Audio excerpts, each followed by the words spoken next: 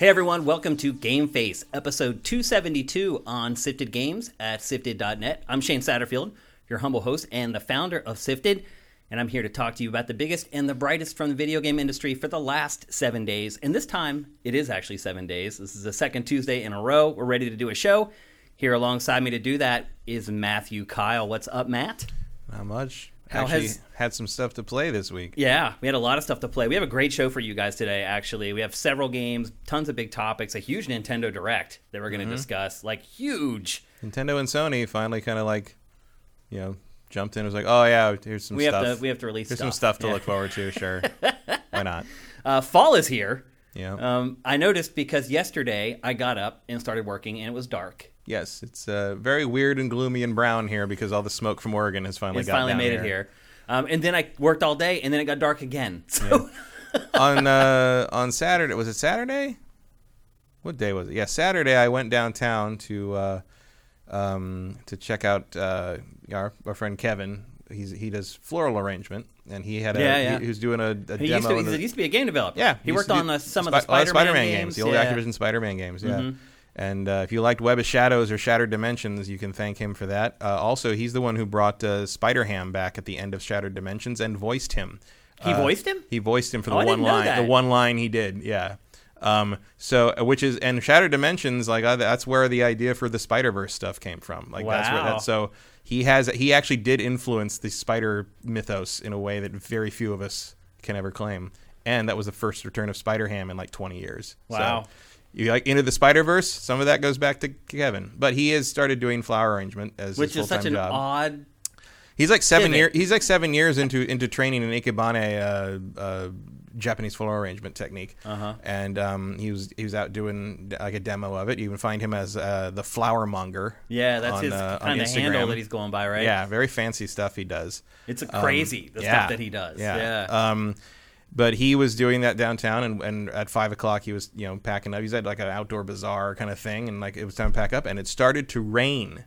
It was raining in downtown LA. It was sunny out. It was still daytime, but it was raining. That is bizarre. Just the amount of time it took us to pack the car up, and then it stopped. I haven't seen rain 6 months, 5 months. Yeah. And then I went home, and it never rained the whole time I was on the East Coast either. So I've not seen rain for almost half a year at this point. Welcome to California and L.A. Yeah.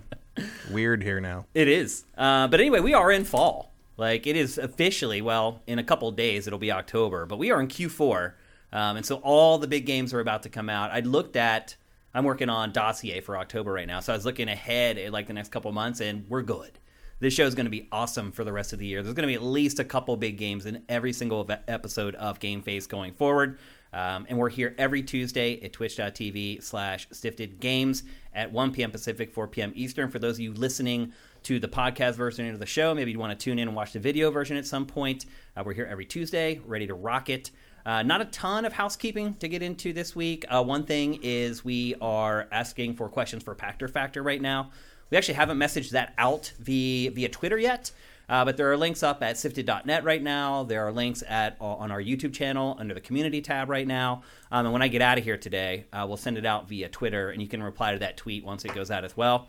But yeah, we're recording new episodes of Pactor Factor on Thursday, so you have about a day and a half-ish to get those questions in because it takes some time for me to go through them all and pick the ones for the show and then get them all organized and get them in a document for Pactor. Pactor never looks at questions beforehand. He has never done that. I don't understand the strategy behind that, but that's how he prefers to do it.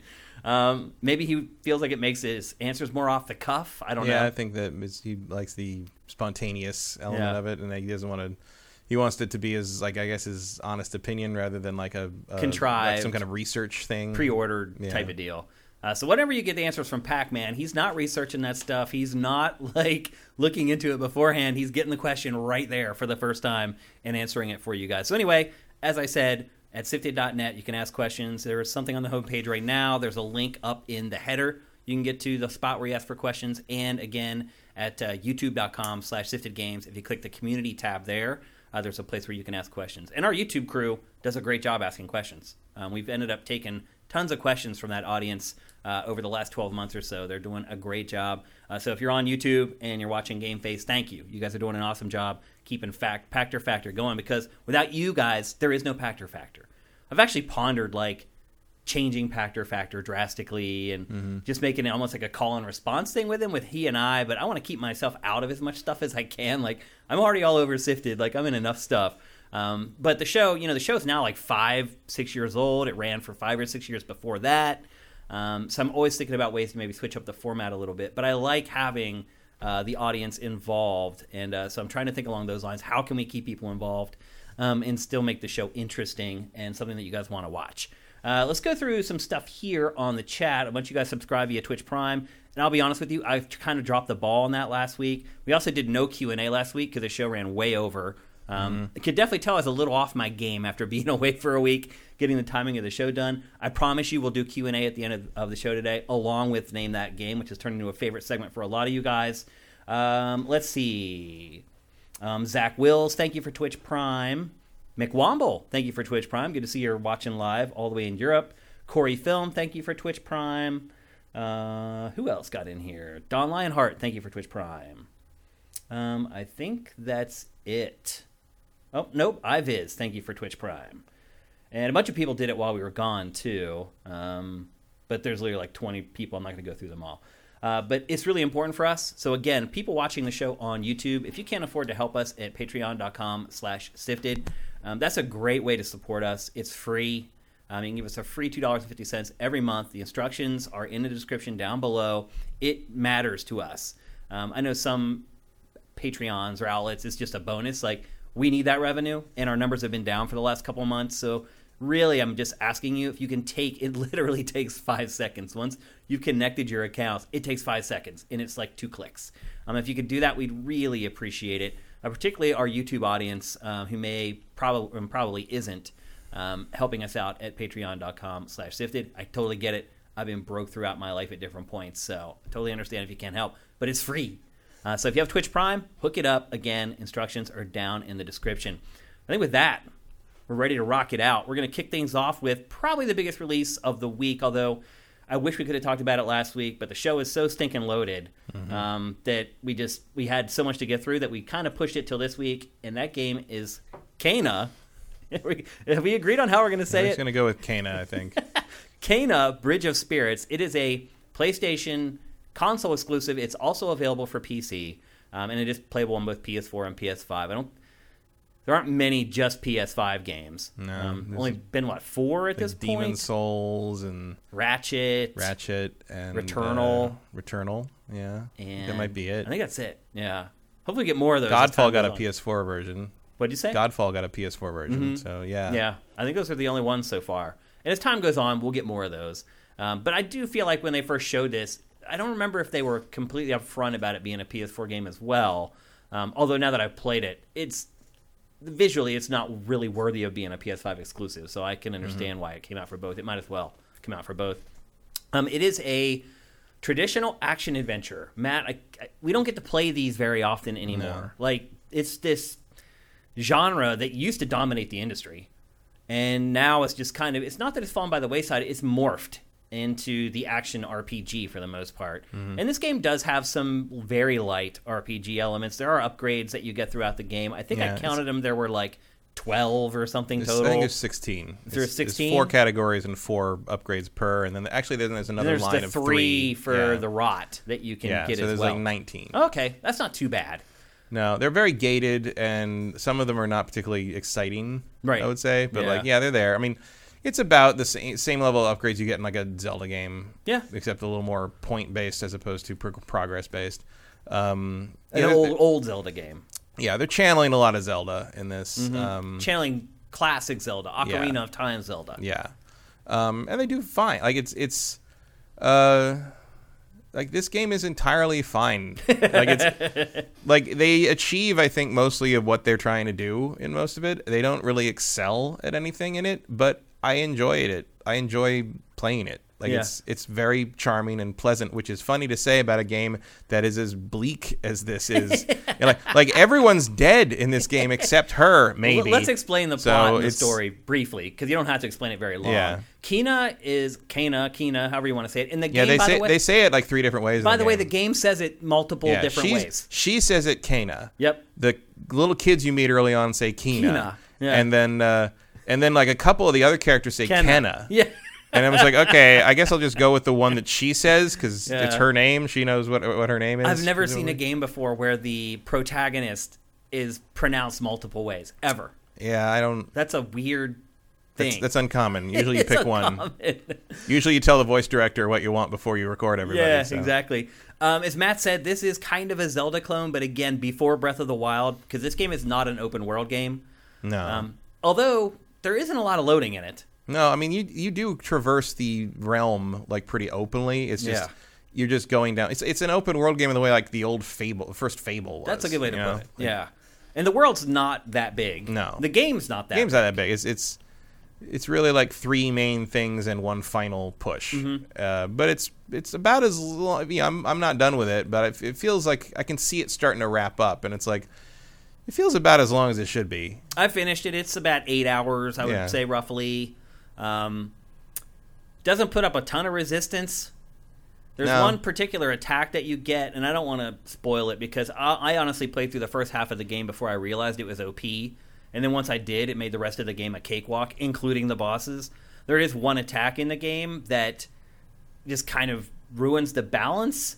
It not only is it a devastating attack as far as damage output, it also staggers enemies. Mm-hmm. And so when you're fighting bosses, it's really valuable. Yeah, it was surprising to me that worked on bosses. It does, because a lot of times they disable it. Yeah, a lot of times bosses are immune to sort of those kind of effects of things. Like they'll take the damage, but they won't have the effect on it. But no, everybody takes the stagger in this one. Yep. As Matt said, this game is not full of surprises. No. It is. I would say it's a paint by the numbers action adventure game.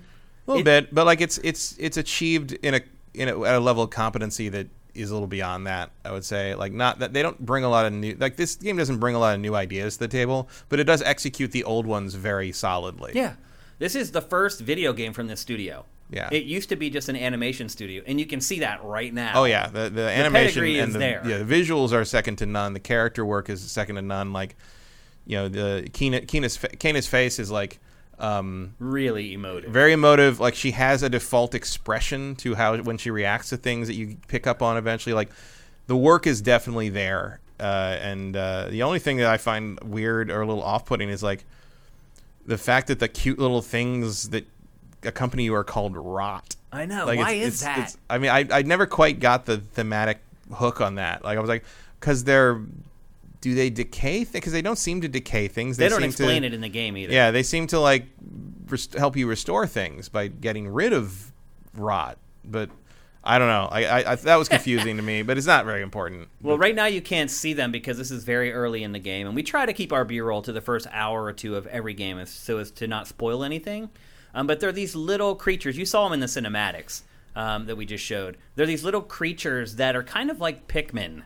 Yeah, there's a Pikmin element to this. There is. Sure. Yeah, so they follow you around, and again, you can't see them now, but by the time you get to the end of the game, there's an army of like 40 of them that are following you around everywhere. And it's pretty cool how they interact with the environment. Like, they'll run ahead of Kana and like jump on a formation of rocks and will be on the rocks before she gets there, and then they'll do the little thing when she runs like by. Hang out and do like funny things, or they'll like help you lift stuff to get new bonus thing. You use them to interact to get like that's the real like Pikmin stuff, because you can tell them to pick up a big object. Pick stuff up and take it over here, solve puzzles and stuff. Like there's definitely some light Pikmin action in this. Yep. And then you give them hats. I haven't quite figured out what the point of that is. It's just cosmetic. Yeah, there's no. It's just fun. But it's a big element of the game. Yeah, it's a big element of the game. It's also like the only thing to spend money on. Right. Like there's nothing else. You just gotta. It's just to make them all look different, I guess. And sometimes you'll go like way out of the way. And you'll find this chest. And sometimes the chests, when you go to open them, they're actually rigged. And it starts off like an arena battle where you have to kill all the enemies. So you think like whatever's in that chest is going to be really good. You go to open it, it's a hat. It's a hat, yeah. It's kind of bizarre. There's certain things about this game that tip the hand of the studio that it hasn't made a lot of games. One example is I ran into a puzzle where you come up to a door, and it's in the earlier part of the game. And what you learn at the first hour is that you find these pads, you get to them, and then you hit like what is her ability called? Where she sends out like the blue burst. Like the pulse thing. The pulse thing, yeah. And she pulses, and sometimes it unlocks stuff. It'll give you like currency or whatever. There's lanterns everywhere that have, if you pulse around them, the currency will fall out of them. But you learn that like you stand on these pads and you hit the pulse, and then a lot of times it unlocks doors. Well, there's this one that I came to, and this one in particular, you stand on the pad, it sinks down. And then like lights will appear, like around the door, they'll light up. And you're like, okay, I need to figure out a way to put something on this pad and then go up to the door and use the pulse and the door will open. No, that's not how that puzzle works. You just stand there and pulse. No, you don't. There's a rock over on the side. And so you're like, oh, that's what I need to put on the pad to hold the pad down so I can then run up to the door, pulse the door, and the door will open. So I did that. I used the Pikmin, the rot, to carry the rock over to the pad, set it on there. It's not heavy enough to press in the pad. And as it turns out, instead, there's a little like formation of rocks like up on the hill, and you have to have the Pikmin, the rot, carry it up and put the rock in the center of the formation, and the sinking pad doesn't matter. No. I didn't have that confusion. It does not explain a lot of things, weirdly enough. Even it kind of throws you in the middle of stuff right out from the beginning. There's not a lot of tutorial stuff. A lot of games will build logic with the player over time, and which will teach you what you should be thinking about doing or doing. Well, I mean, I think it did do that with that puzzle because what that is, because the rock you have to move has a crystal on it, and it kind of basically like relays your pulse to the crystal on the door that opens that. And I felt like I was taught that. I did not. The only problem I had there was trying to find where I was supposed to put the rock, and there always is a little like kind of mess of like rock crystal like debris, like a little formation. Yeah. There's a few more puzzles like that later that are a little clearer. But no, I didn't have that because I'd already kind of felt I'd been taught that like there has to be a clean relay from here to here. The place I had a problem with was it was in a swamp thing, and you had to put one to. You stand on the pad and the crystal things rise out of the swamp, and then you have to put a rock in the middle there where there's like another debris field, and that will chain it. And I was like, I did that. And what happened was it was also not chaining to the right side, and there was another rock that was behind like a plant that I didn't see, and I had to put two of them there and didn't realize it. And the problem was that when you pulse, the crystals do pulse back a little bit, but apparently there's a difference between just reacting to the pulse and being pulsed to the point of being able to open the door. And so it was pulsing because it was getting the pulse hit, but it wasn't getting the energy transfer from the thing. So I was like, well, I'm hitting it. Why isn't it opening? And like I didn't realize I needed another rock there, basically. I ran into little stuff like that, but otherwise, like... Yeah, it's fine. Nothing particularly difficult. The boss battles tend to be, at least the big boss battles, the two I've done have been, enjoyably challenging. Like they make you use most of the stuff you've learned. They're all the same. Yeah. In fact, there's 3 enemy types in this game, and then the bosses are basically all the same, except they'll have like an accessory. Mm-hmm. Like the enemy variety in this game's really lacking. I mean the major boss, but like the big big bosses, the characters you're supposed to be rescuing from the limbo, like that was like Tuco. They're all the same pretty much. I didn't think Tuco was the same really. No, he's the only one that's different. Yeah, those bosses are the different. Yeah, but the mini bosses you run to are just like, okay, here's just a big dangerous. They're tree monster, bigger dangerous version of the tree guy, or a bigger dangerous version of this, whatever, or the flying guys. But yeah, there's like flying guys. No, I forgot about the flying guys. There's the monkeys. Standard monkeys. Standard enemy. Tree standard monster. Enemy with shield. Shield guy. Couple there's like 5, 6. There's like a couple that are like bigger, more like aggressive. And these guys right here, whatever they are. Yeah. There aren't many. You fight the same enemies over and over. They're all... you're not going to see... You see like maybe one new enemy in each major area, I would say. Maybe. Like the flying guys show up, and you get these guys early on. And then we get to like the first major quest to rescue somebody. You run into the flying guys for the first time because they have to give you the bow before you can deal with them. Mm-hmm. And like basically that's what happens. You get an enemy that sort of you need to use your new ability from that area to deal with them. Here's the Pikmin stuff we were talking about. You just direct them to pick up an object, and then you direct them where you want them to take it. But like generally, I think it's all fine and very pleasant, and I like exploring stuff and finding stuff, even though what you find tends to not be like amazing. Yeah, like that you said, the hat thing is sort of like, oh, I did all that and I got a hat, or I got money to buy another hat, kind of thing. Right. You don't even get the hat when you get the hat; it just becomes for sale in the hat store. Shop. Yeah, which is weird. Like the fact that the whole hat thing, I don't even understand why it's in there. Yeah, I mean, it's cute. It seems like they had bigger ideas for it and like just couldn't get it done. Yeah, and just said, well, we'll just leave them in for cosmetics. Yeah, I mean, it's cute, but it's like you're kind of early on. You're kind of waiting for it to do something, and it doesn't. And then there's another element that I'm not a fan of. Like you get these kind of orbs that appear on these plants. And when you do that, your rot kind of turn into this gelatinous, almost like snake creature. Yeah, and that which is said to be their original form, right? And so I guess they're a dragon. I don't know, because as you get more, they become more and more dragon-like when they're in that form. That's true. And then that's also very much like Pikmin, because you're controlling Kena and you're controlling the gelatinous dragon thing. Yeah, and the control of Kena is completely at the mercy of controlling the dragon. Right, like, because it's very awkward. Because she has to face it at all times. Yeah. And so the only way to turn her is to make the rot pass you and go the direction you want to go. Yep. It's a little. It could have used like one more pass on how that worked somehow. The whole game is gated by corruption. So you've seen in this B-roll, there's these just like the game industry. Yeah. Sorry, I got a little Jim Sterling in me there for a second. Sorry. There are like these red plants that gate everything. They're like vines or thorns or whatever. And there's different ways to get rid of them. And what we were just talking about before with the gelatinous dragon, a lot of cases that's what you use that for, because you can use it for attacks too. You can use it to attack enemies even. There's a couple places in the game where I use it to fight a boss at one point as well, or a sub-boss anyway. Very effective. Here comes the dragon that Matt and I were talking about, the gelatinous dragon. Rock the dragon. So you can use, once it spawns, you can use it to attack. Yeah, but for some reason you can't use it too close to that thing, which is... it is weird. You can use it to attack, or you can use it to clear out corruption. And that's really how the whole game keeps you from just running through the whole world. There'll be vines covering a way forward. You got to figure out how to get to it to basically wipe out the corruption. And then, as we said earlier, Kena is kind of like the cop of purgatory.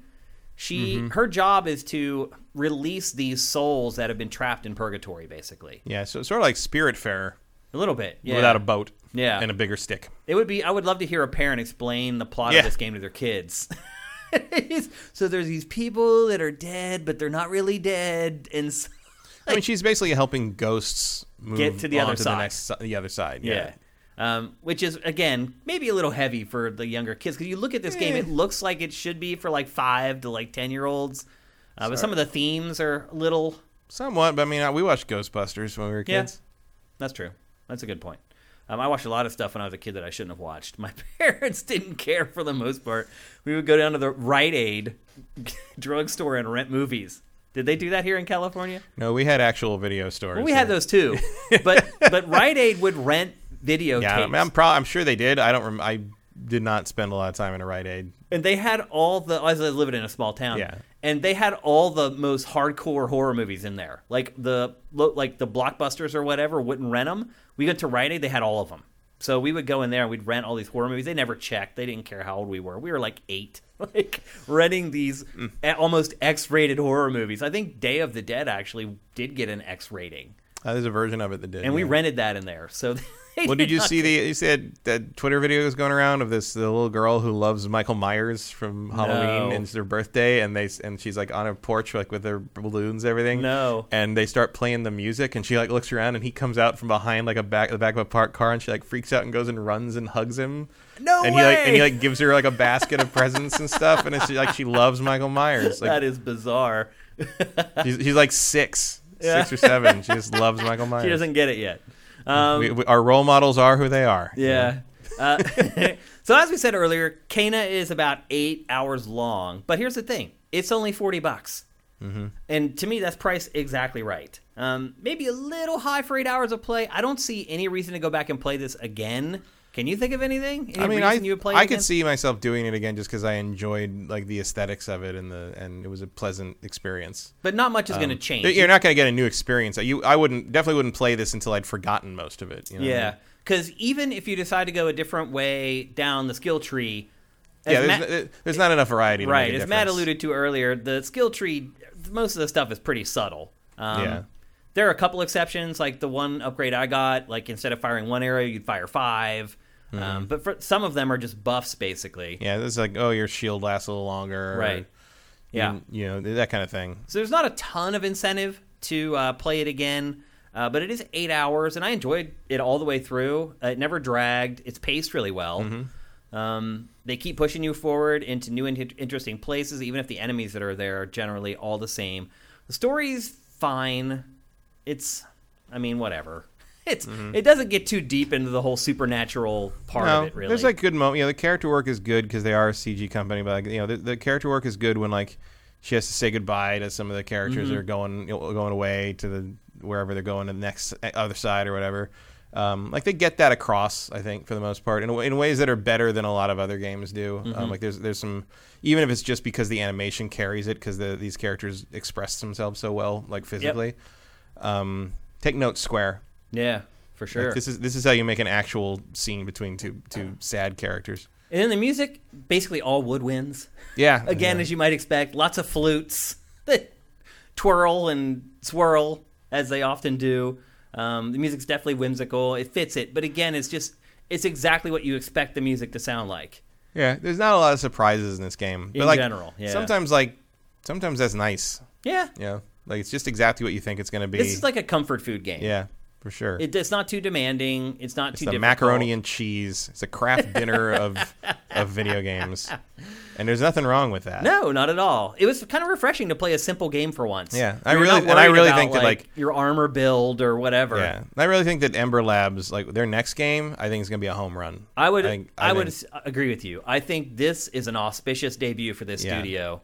And they're not very big. No. And it made a pretty darn good game with a small team. I would not be surprised if they get a bigger budget for their next project. Like I think every dollar they spend is on the screen in this game. Yeah. Like they did a good job. And it was delayed a little bit, but it's a new studio, so yeah, I think this studio could go on to do some pretty big stuff. And I mean, visually, presentation-wise, it doesn't look like an indie game. No.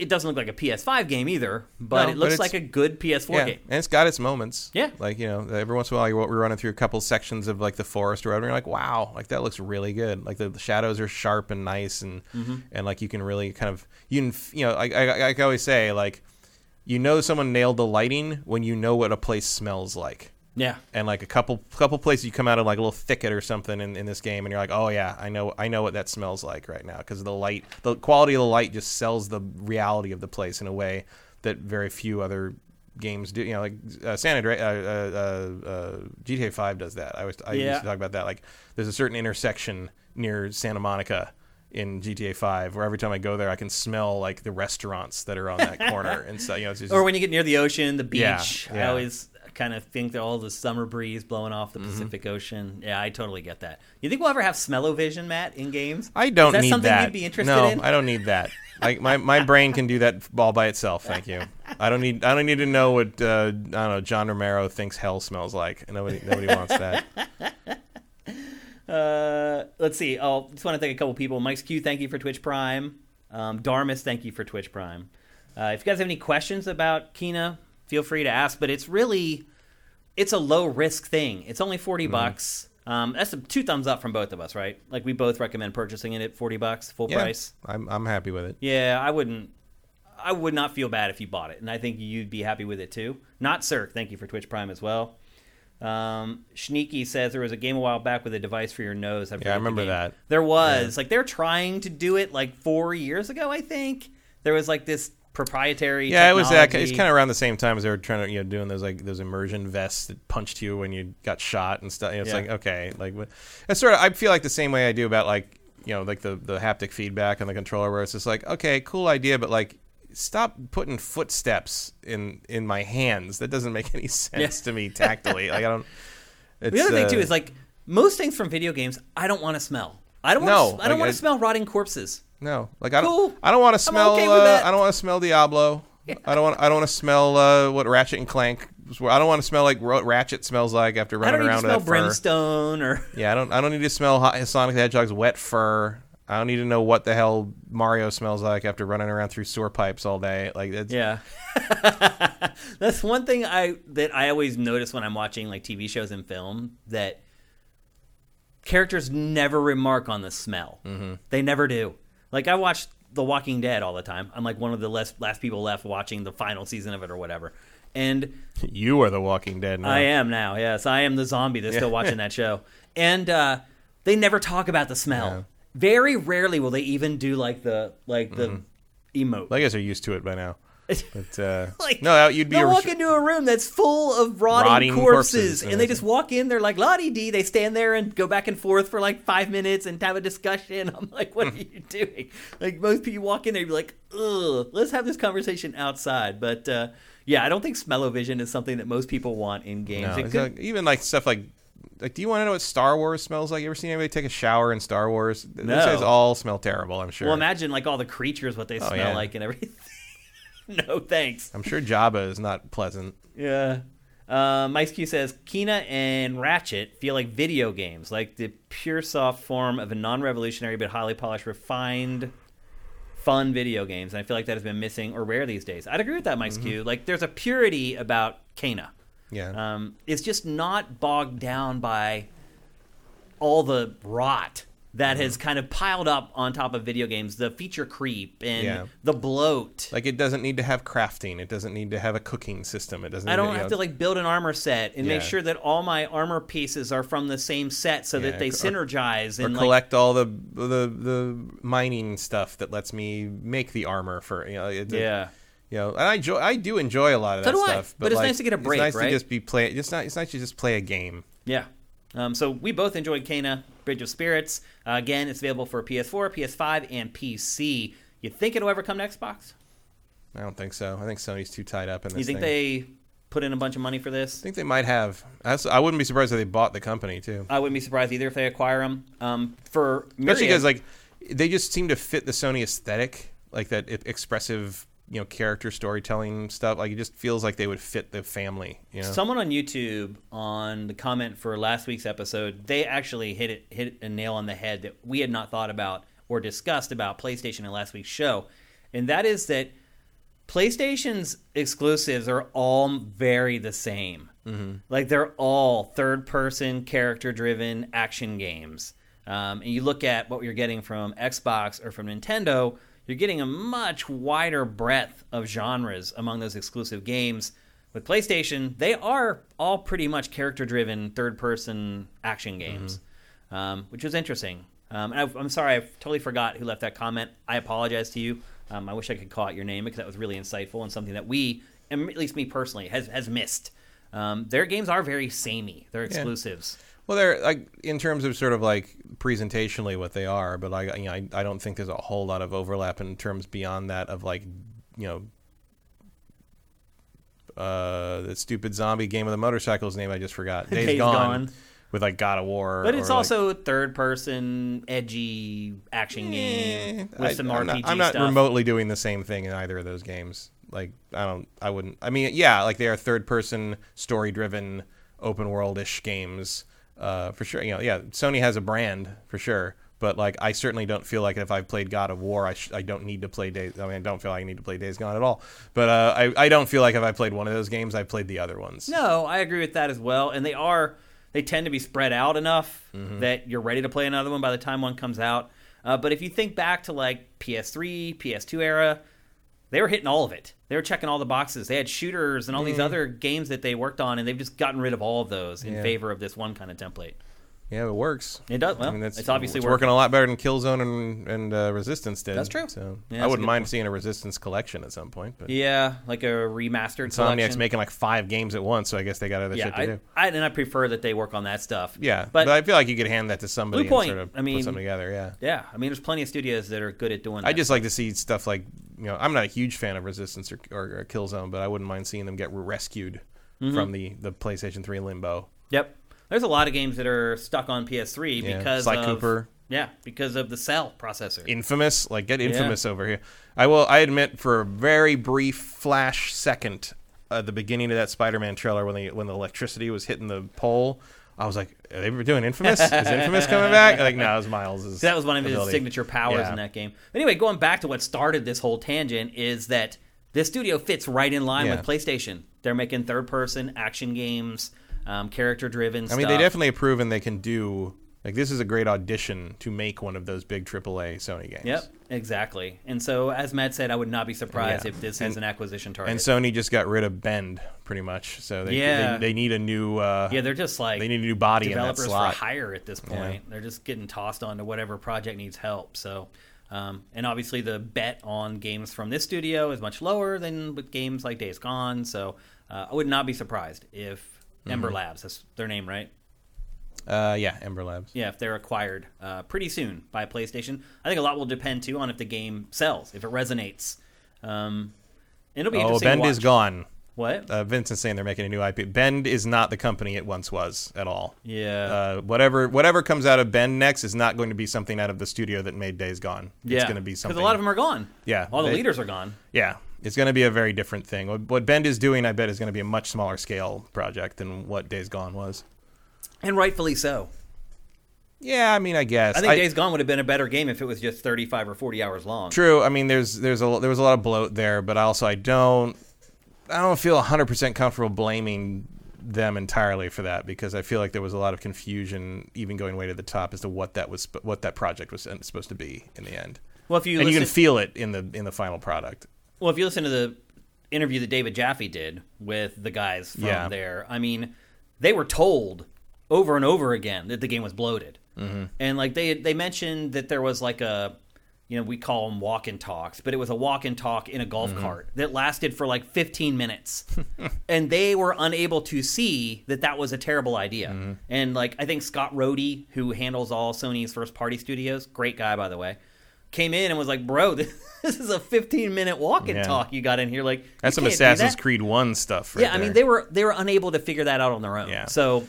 I think the weirdest, the biggest like giant red flag of that game, just kind of hindsight on that game, is like how long it takes to get to the horde mechanics. Yeah, where you can actually the most exciting do part, the thing that the thing they showed is the demo. The first time they demoed it was like how you dealt with a horde, and you don't get to that for like 25 hours or something. It's ridiculous. It is ridiculous. So anyway, that's Kena Bridge of Spirits. Again, that's 2 thumbs up from Matt and I. $40, PlayStation 4, PlayStation 5, and PC. Pick it up if you haven't already. Sneaky's just firing off the nightmare scenarios now. Like what? Buying Quantic Dream to get a Detroit sequel? Oh, no. Well, he said last week in chat he really likes Detroit. I'll put a bullet through my PS5 before I put that game on it. Different strokes for different folks. All right, let's move on. We're going to talk next about what was the biggest thing that happened this week, because actually Kena came out right before we did last week's episode. It came like the day before, but we would have got like 3 hours into it or something. Which honestly would have been like half the game, but... It was funny. I had actually played a couple hours of it before the show last week. I didn't realize how short it was going to be. I may have actually discussed it, but instead we got to discuss it together, which is always better. Yeah, I mean, I am not going that fast at all. Like, I'm exploring and taking my time. I'm probably at 8 hours already, halfway through the game. Mm-hmm. Oh, okay. So. All right. Next, we're going to talk about the shockingly huge Nintendo Direct that went down this week. Nintendo had just done one around E3 time. For that reason, I was not expecting a lot from this, and boy, was I pleasantly surprised. Nintendo, I mean, honestly, we'll get to this at the end about whether, the PlayStation presentation or this was better or more exciting. I think that's a discussion. But wow. Just last week, Matt, we were like, where the hell's Bayonetta 3? Mm-hmm. We're like, what the hell is going on? Where is this game? Like 5 years later. Here it is. Finally, we got to look at what Bayonetta 3 really is, and it's Bayonetta. I figured that this is what it was going to be, but like when this started to roll, but I'm like, this would be hilarious if it turns out to be some like weird ass supernatural Japanese hack and slash game that has nothing to do with Bayonetta. I thought it was going to be a sequel to one of those style games that have already released for Switch. Yeah, well, I mean, Platinum is all over the billboards in the first shot, so I'm like, okay, it has to be Bayonetta. The thing that's interesting to me is the main, this is obviously a gameplay trailer, but the main focus is not on Bayonetta fighting things. It's about her commanding kaiju. Yes. Like, it feels like they kind of reworked Scalebound into this. There was a story yesterday that mentions that, yes, some of the ideas from Scalebound have come over into this game. And I'm kind of excited about that. I like that. Like, yeah. I thought that was cool. I'm like, I'm not hating on that at all. Commanding giant monster. Like, that's a good way to mix it up there. I like that. I liked what I saw here. Also, there's some kind of a system with, like, tattoos that she has on her back. Yeah. Which I haven't quite figured out what that is. I'm not sure what's going on there. And I saw a lot of complaints that people are like, wait a minute, her hair isn't covering her body anymore. Which was a thing with the old Bayonetta's. Her hair was actually her outfit. Yeah, her clothes or her hair, yeah. And as she would attack, she would disrobe because she would use her hair in the attacks, and she would become partially nude. No one is surprised that for a Nintendo exclusive game that has been removed. Are you surprised? No. I mean, also, like, it's 2021, and maybe we should move on from stuff like that. Yeah. I don't really have a problem with that. Like, I don't know. I don't have a problem with the female form. That's not a female form thing, though. That is a titillation, male fantasy, male gaze thing. Like, and it doesn't need to be there. I thought it was clever. Also, they didn't take it away from 1 and 2 when they released them, so it's not like they're like erasing that. But if she wants to wear actual clothing this time, I am fine with that. Yeah, I mean, it's not a deal breaker by any stretch of the imagination. As Matt said, kaiju are a big part of this game. You control these massive creatures fighting against other massive creatures. It seems cool in a trailer. I'm not 100% sure that that's something that excites me to do a lot in a game. How do you feel about it, Matt? I don't know. Like, it's hard to say, like, how, they show a lot of different giant monsters she's controlling, but that might just be like big boss fights. Also, she seems to be doing like para dancing to control it, which is very on brand, but also like extremely weird. Well, the tattoos also appear to be tied into the kaiju somehow. Because that's what seems to be what summons this thing. I think you see like a spider one. Yep. The spider one actually looks a lot like the first boss of Devil May Cry 1. Yeah, it's like a tarantula with a scorpion tail. It does actually. Like, and is it Virgil in this at the end? It looked like Virgil at the end from Devil May Cry. It looked like it to me, but that would have to be a Capcom team up, and I didn't see any Capcom logos. How does that? I don't know. And it's weird because they pause on it. Yeah, there he is. Like, that looks a lot like the Devil May Cry. A lot like it. Like a lot like it. Like the same. Except it has a scorpion tail too. I mean, the Devil May Cry one had one. It was like did it? Yeah, it was like a lava spider it was like a lava spider with a scorpion tail. It was like a mix of those things. I forgot about that. Are you impressed with this game? It's been 5 years in the making, 4 years in the making. I'm about impressed. It looks fine. Visually, it does look like the hand-to-hand kind of platinum-y stuff. Has kind of been pushed to the side. Yeah, I'm okay with that. Are you? I'm tired of the platinum formula at this point. Really, like I was never a big fan of it to begin with. I thought it was fine. I like Bayonetta 1. I didn't like Bayonetta 2 all that much. I love Nier Automata.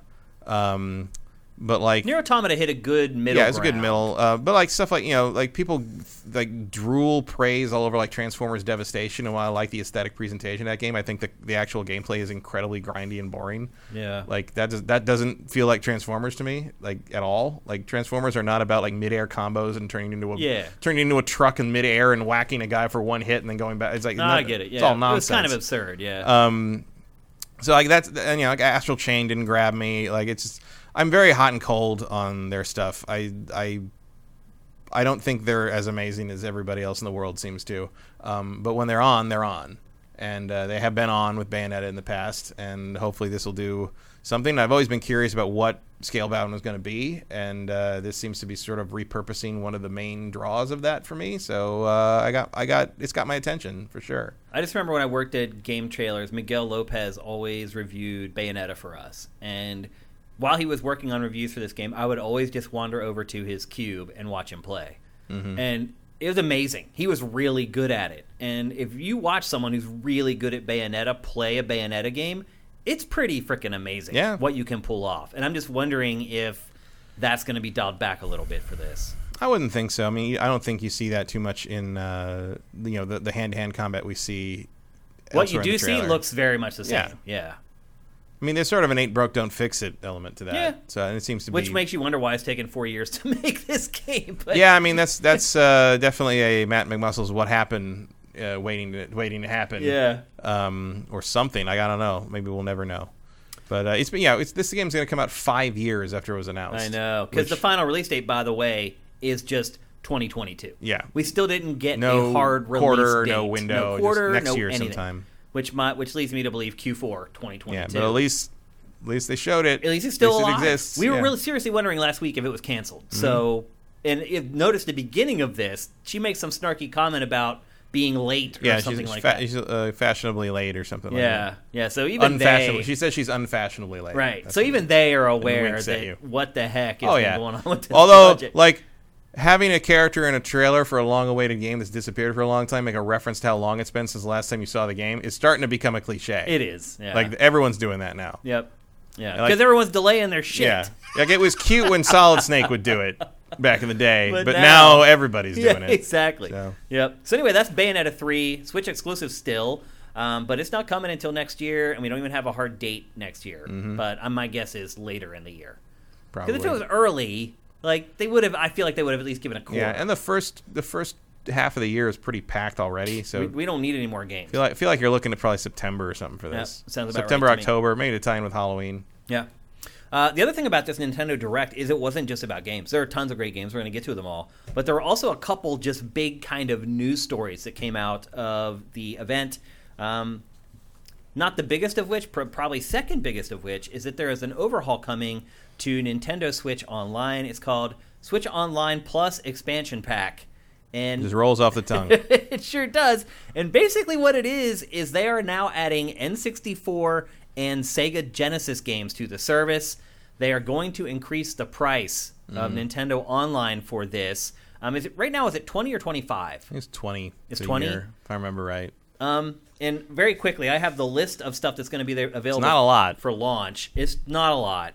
Super Mario 64, Ocarina of Time, Mario Kart 64, Star Fox 64, Sin and Punishment, that's cool. Dr. Mario 64, Mario Tennis 64, Winback. Yeah, wow. Winback is a fun inclusion there. Is that the sound of my pristine copy of Winback losing all its value that I hear? No, you don't think? This stuff doesn't really impact. If a new physical copy came out, maybe, but like some people, digital stuff doesn't really. Digital re-releases do not seem to impact the value of physical copies too much, just because the physical collectors hate digital and will never settle for that. So you're still going to have value to the physical copy. Also, the high prices of physical copies of games right now are a giant money laundering scam, and you shouldn't fall for that. Believe that you can get those prices because those are for people who are involved. Yep. As far as the Genesis stuff that'll be there day one, Sonic the Hedgehog 2, Streets of Rage 2, which we were just talking about before the show. Listen to that. Go Straight by Streets of Rage, on the soundtrack of Streets of Rage 2, one of the all-time great Genesis tracks. Yep. Echo the Dolphin, Castlevania Bloodlines, Contra Hardcore, Dr. Robotnik's Mean Bean Machine, Golden Axe, Gunstar Heroes, Musha, Phantasy Star 4, Ristar, Shining Force, Shinobi 3, and Strider. Good lineup. Yep, it is good. I mean, that's the big hits from Genesis for me. I mean, a couple more Sonic games throw in there. More Sonic games. The other Phantasy Stars, Revenge of Shinobi should be in there. Yep. But otherwise, pretty good. Yeah, Revenge of Shinobi has the problem that Spider-Man's in it. Yeah. So you kind of run because licensing issues. Revenge of Shinobi has a bunch of different versions because they used unlicensed thing. Like Godzilla was in it, the Terminator, Rambo, Spider-Man, Batman. They were all in there. And over time, there were revisions that changed those to be, copyright-friendly versions of things. Mm-hmm. Like Rambo lost his hair, and the Terminator turned blue, and Godzilla became a skeleton. Batman became like a bat monster, and then but Spider-Man remained Spider-Man because that was right about the time Sega got the Spider-Man license to make the Genesis Spider-Man game. So Spider-Man remained himself, but for some reason you still had to kill him because he was a bad guy. As you saw there, they also announced some more N64 games and controllers. Yeah. And we're just going to pause right here, Matt, because... The 3-button bullshit. The 3-button Sega Genesis controller for $50 in the U.S. Now you get the 6-button in Japan. You get the 6-button controller. Which means I will be importing the Japan one. Why would they do that? I have no idea. Why? The 6-button is obvious. The 6-button is the Genesis controller. I don't get it. I mean, you're just hampering yourself for future releases of Genesis games. So you're not. So apparently we're not getting Street Fighter. It's weird. What the heck? There's a bunch of games that use the 6 buttons. I know. It's ridiculous. And why in Japan and not here? I don't know. It makes no sense whatsoever. Very weird. Very silly. But anyway, as I was getting at, there are other games from the N64 that are on the way.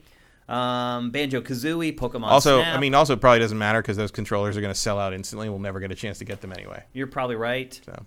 Especially the N64 one. That's going to go away in a split second. Yep. Pokemon Snap, Majora's Mask, Kirby 64, The Crystal Shards, Mario Golf, Paper Mario, and F-Zero X are all in queue to come eventually for the N64 content.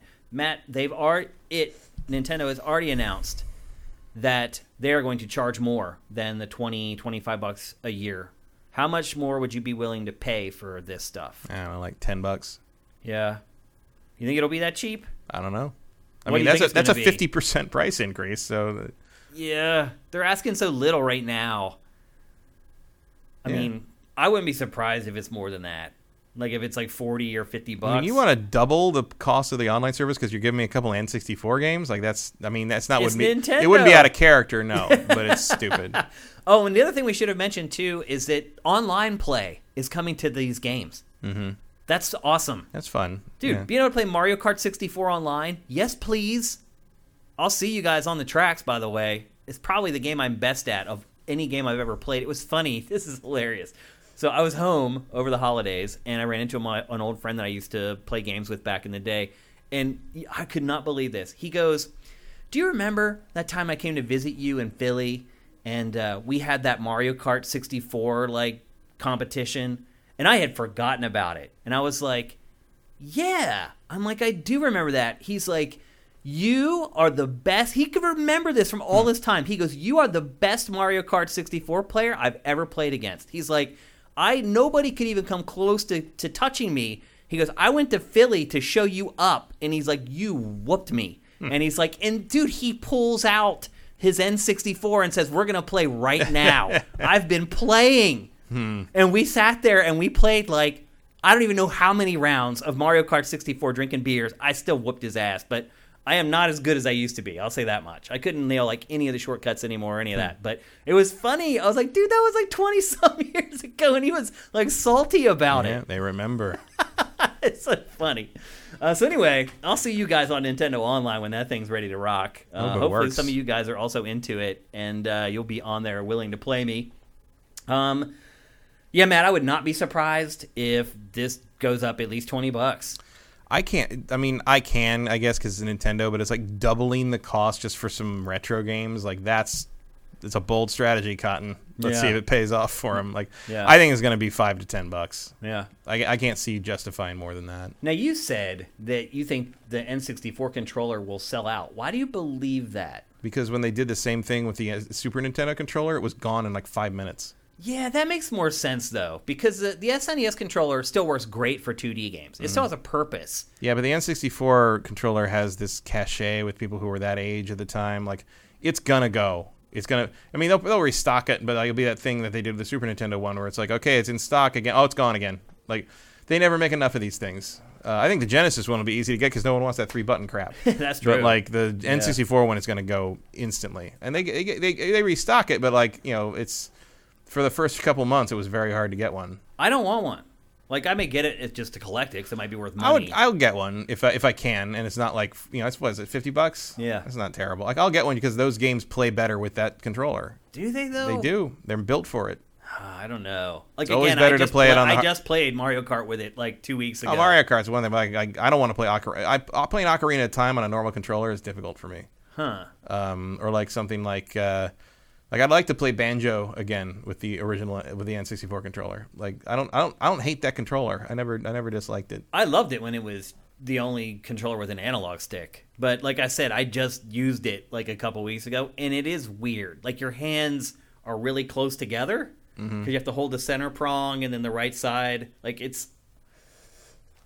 I loved it whenever the N64 came out, and for the next 5 years I loved it. And now I feel like it's an inferior way to play games, but the nostalgia factor, I might buy it anyway, just as a collector's thing that might appreciate in value, because it is wireless and Bluetooth and stuff like that, which means it'll eventually work. Here's the other thing, too. You can get it to work on PC. And... Right. So, people who have been into, Ultra HLE, emulator stuff for N64, and haven't been able to use an N64 controller for that stuff, I'm sure those people are going to pick it up. I agree with you. I think it's going to do really well. I just don't see myself actually using it to play games all that much. Yeah, I would use it to play most of the N64 stuff. Yeah. I feel it's part of it. Certainly WinBack. Yeah. I associate that with that controller a lot. Yeah. Interesting. I wonder if we'll see stuff like Hybrid Heaven eventually coming. I mean, what else is Konami doing? Right. I would like to see. I'd like to see Rocket Robot on Wheels, which is Sucker Punch's first game, which no one played because Ubisoft put it. Ubisoft published it and put it out the same day as Rayman 2. Yeah. Talk about burying same publisher. It. Yeah, same publisher. Talk about being sent to die. Rayman 2 is great.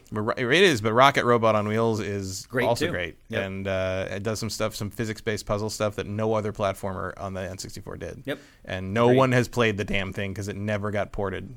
Yep. But hopefully they can move that forward because I'd like to see more people know what that game is. Yep. Chat, how much are you guys willing to pay for this N64 and Genesis stuff extra per year? $5, $10, $20. You know, I'm interested to hear. You know what I'd love to see? I'd love to see Body Harvest, which will never happen because nobody wants the first GTA. The prototype for GTA 3. The other thing I'd love to see, which will never happen, is I'd like to see them put Space Station Silicon Valley on there and fix the bug that only lets you get 99% completion. Well, here's the funny thing. So I was working on Name That Game this morning, and Space Station Silicon Valley was one of the games that I considered, and I was like, it's too obscure. Like, I don't think. Whoops! I brought it up anyway. And you did. It's so funny. Coincidence. That has bugged me for 25 years, or whatever it was. That like you can't finish that game 100% because of a bug. Yep. All right, let's look at chat and see what people are willing to pay for this extra Nintendo stuff. Commander Fett, $5. Vincent, $10 is fine. Ashes in the Hourglass, $10. Sneaky, $0. Not surprised. Not even willing to pay for Nintendo Online. Okay. Not sir, 10 to 15.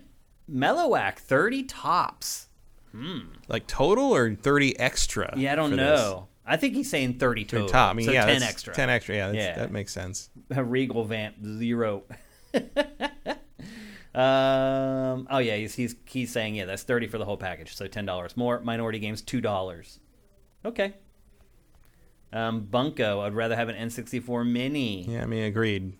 PAL versions will run at 50 hertz, which is disappointing. Yeah, we've kind of I've seen that going through the news feeds here over the last couple of days. You're right, that does kind of suck, but it is what it is, unfortunately. My bet is $10 more. That's what I think is going to happen. I wouldn't be surprised if they went more than that, but I think that makes the most sense. It seemed to be the most common. I mean, a 50% price hike is a lot. Not nothing. Yeah. Even at that level. I think it's like 50% of a small number, though. You know, it's like when people say, "Oh, we quadrupled our whatever, but we started with 2." It's like it's one of those things. So anyway, some interesting perspective from you guys about this Quest 64 Digital Reflux. There's another one. Hopefully they leave out Quest. Yeah, that'll be a great monthly update. It's like Quest 64 and Glover. Have fun. Have fun. I remember kids. Before the N64. Here's every launched, Madden. Yeah. I remember before the N64 launch, Quest 64 was a big deal. Yeah. It was going to be like the first RPG. People were hanging their hats on that to replace the loss of Final Fantasy from Nintendo consoles. And so people thought, oh, this Quest 64 thing, it did look really good, like graphically. Yeah. So the screenshots, I was like, dang, okay. And then it was released. Yeah. It's not good at all. Release an updated version of Aiden Chronicles, you cowards. Yeah. How about Rogue Squadron? Yeah. A lot of the stuff I'd like to see is licensed, like GoldenEye. You're never going to see GoldenEye on that thing. Imagine online GoldenEye. It'd be great. People would eat that up. They can do Perfect Dark, I guess. I don't think so. They're doing Banjo. Right. I mean, they'd have to get permission from Microsoft. So, like, Microsoft seems I'm surprised Banjo's coming. Yeah. Microsoft's pretty cool. Microsoft knows that that's not going to hurt them. Yeah. I like that it does that. Yeah. And I think if you're a Nintendo fan, you probably appreciate that. And if you're thinking about maybe buying another console besides your Nintendo console, maybe that gives Xbox the bump over a PlayStation. Who knows? Okay, let's get on with more because there is a lot more to get to from this Direct.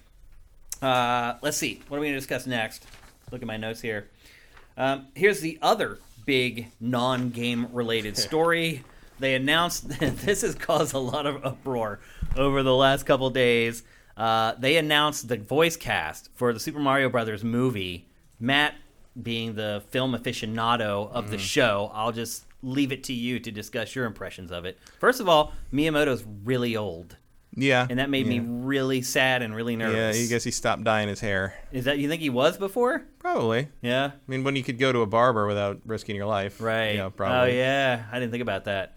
He looks old. He is old. I know, but It scares me, dude. He's gonna live a long time. I hope so. He's a happy man. Yeah, I hope. I mean, Iwata, I thought was a happy man, and we know what happened there. I mean, you never know. Yeah. But. So let's talk about the film, Matt. I thought, I don't know. To me, Chris Pratt being Mario made no sense. It doesn't make a lot of sense. None. Look. It does not remotely in any way surprise me that they cast someone else as Mario. Like, Charles Martinet being Mario was never in the cards through this whole no one wants to listen to Pizza's a beach about that. No one wants to listen to that for 2 fucking hours. Like, that's not going to happen in a mainstream film. Like, Chris Pratt is his own bad decision on this. Actually, that is certainly not who I would have chosen to be. I mean, look, the first voice of Mario was Optimus Prime. Yeah. Peter Cullen did Mario on Saturday Supercade. Like, he has had a bunch of different voices. There is no one correct voice for Mario. Someone I think it was Ellen from Outside Xbox suggested that Chris Pratt is probably playing like a live action guy who gets zapped into Mario's body and spends the whole movie going like, mushroom people, that's not a thing. And then like Charles Martinet's going to be like Mario in the first like 5 minutes. Like that he's going to be like a fish out of water, like Tron thing. And like there's no evidence that that's what's happening, but that is absolutely dumb enough to be true. You're seeing the whole lineup of actors here, Matt. Is there any others that strike you as odd? Like Seth Rogen is Donkey Kong. Seth Rogen as Donkey Kong is very fun. Yeah, Charlie Day is Luigi. Like that tracks for me. I think it's a little weird that they Jack Black as Bowser. That's not terrible casting. I can see that. Yeah, I think it's a little weird that they cast a bunch of like people my age as all the boys. And the girl is like this hot 20-year-old. Right. It's like, I promise a 40-year-old woman could voice Princess Peach. Yeah. Like I guarantee you. Like, I don't even know who she is. I never even heard of her. I've heard of her. Anya Taylor-Joy. Yeah, I've heard of her. I don't know. I don't have an opinion. Really. What has she done? I don't remember. I know the name. Is she like a TikToker or something? No, she's an actress. She's an actual actor. Okay. But like, I can't remember what she's done.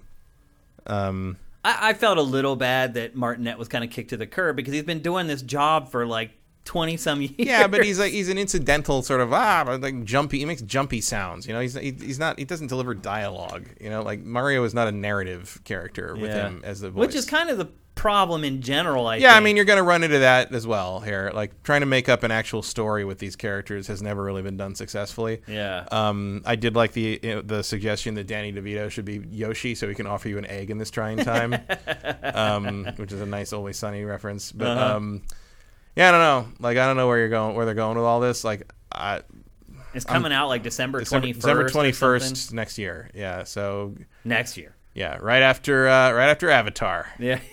So buckle up. Do you have hope for this film, Matt? Maybe. I mean, I don't know. I really don't. Like, I have no expectations one way or the other on this, really. Like, but I thought Sonic was going to be terrible, and it wasn't great, but it wasn't fine. terrible. It was fun. Yeah. I will admit to having more affinity for Sonic than Mario. Like, I don't think... Just as a character, you mean? I know Mario is, like, huge and et cetera, but, like, I think you get a better movie out of Metroid or Zelda. Oh, yeah. Not even close. Or, hell, even Pikmin. Like, Pikmin is a more compelling narrative premise than anything in Mario. I mean... Mario doesn't sell itself on the back of story. Mario is about gameplay. How do you feel about Miyamoto working on this stuff? I tweeted this out, that it disappoints me that Miyamoto's working on amusement parks and movies instead of games. How do you feel about it? I mean, I think it's fine. Like, he's supervising stuff, and that's cool, but like... You don't think we're missing anything from him in the twilight of his career? I don't think a 60s... Like, guy in his late 60s has a lot of new ideas to contribute to game design at this point, and he may know that. It's time for let the new blood move in. I mean, they have been. He's been just like the overlord for a while now. I'm sure that's not really any different. Like, I don't need him coming over to Texas to crack the whip on Metroid Prime 4 anymore. Like, we're good. I just feel you really don't think he's bereft of ideas? No, I mean, if he has ideas, I'm sure he contributes them. But it's like nothing's stopping him from doing that if he feels he has something worth doing, and apparently he'd rather do this. Well, I think there is something stopping him. He has a whole other job now dealing with but he chose that cultural stuff. He chose that. Did he? I don't think anyone gets to tell Shigeru Miyamoto what to do. I don't know. It's Japan.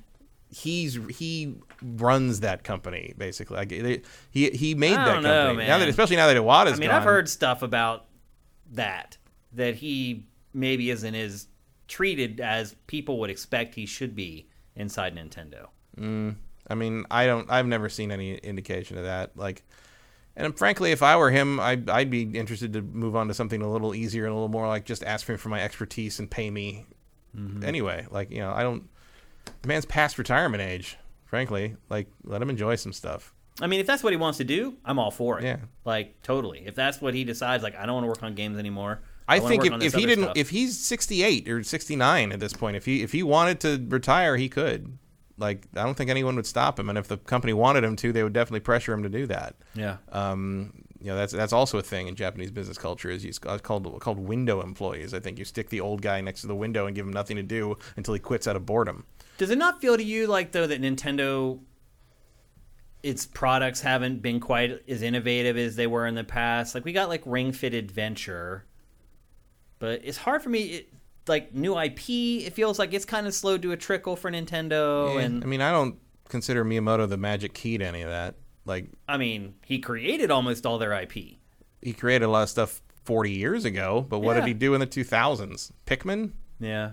Does that set the world on fire? And then there was like Wii Music. Did that then there was change that everything for everybody? Game that he made that never came out really. Yeah. It came out in what as part like a on Star Fox or whatever. There's a little bit of in Star Fox, and there was some sort of like, it feels like some permutation of that ended up at least being the inspiration for the Labo robot thing. Yeah. I don't consider me. I mean, Miyamoto has come up with some of the most timeless things around, but that was, you know, in the 80s. Like, you know, that doesn't mean he's got if he had the genius to contribute to something, all of a sudden I'm sure they'd listen to him.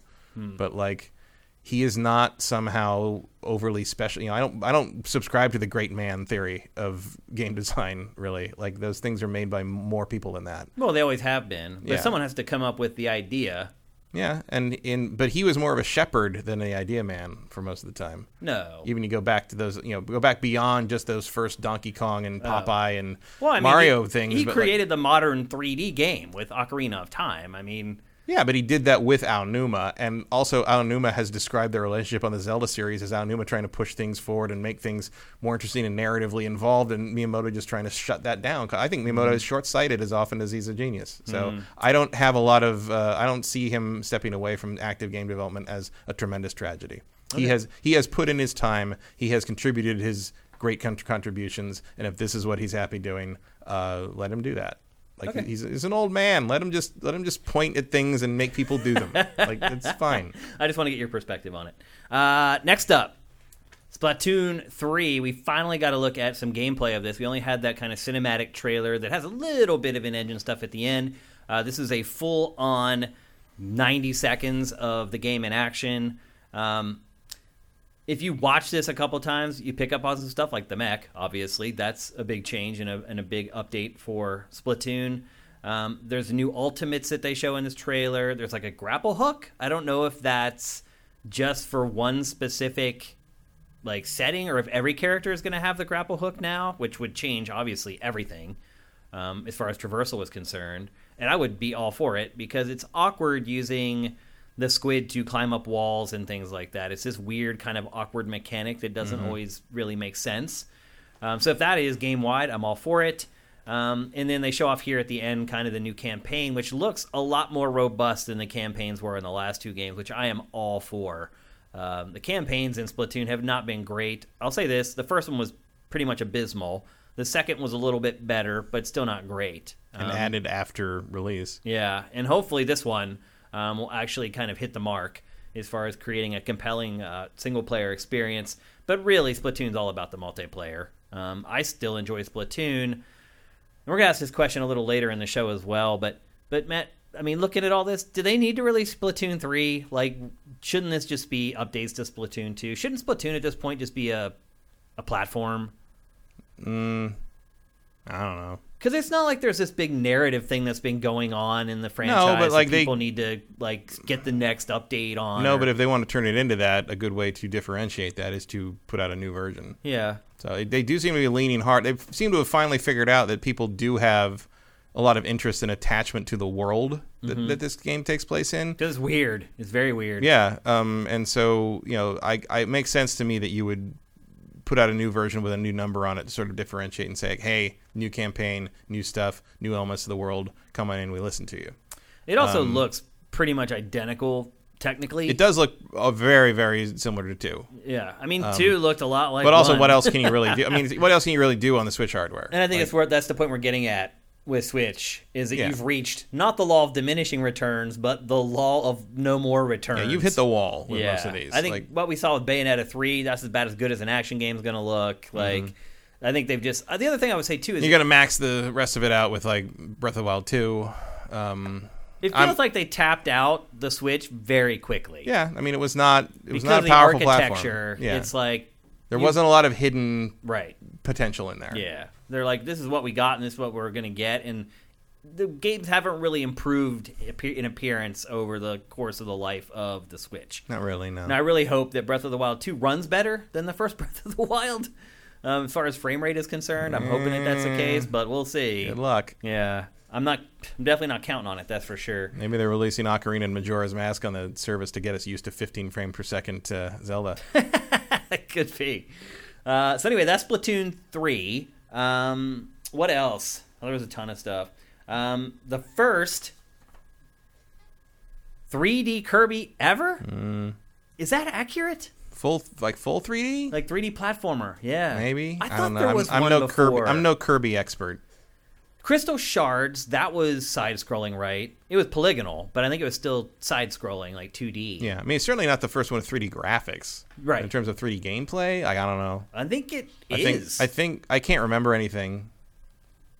Yeah. Like, I don't remember seeing Kirby run around like that in a 3D space before, I don't remember it either. I'll say this too. I really didn't expect the Last of Us Kirby edition on this. Like, this was, I am mildly stunned by what this game. It's like, did Kirby end the world? It's like it was called Kirby in the Forgotten Land, and the Forgotten Land is our land. Yeah, he's Earth. In like post-apocalyptic Earth. Yeah, and there's like everything's dead except for these freaks that are on the planet. Some of the visual elements of Kirby, I don't feel like work well in 3D. Like that one creature right there, that yellow thing that was like the spinny thing. Yeah. Like those don't work in 3D. Like, it's just stupid. What is it? I don't know, but don't touch it. Yeah, apparently.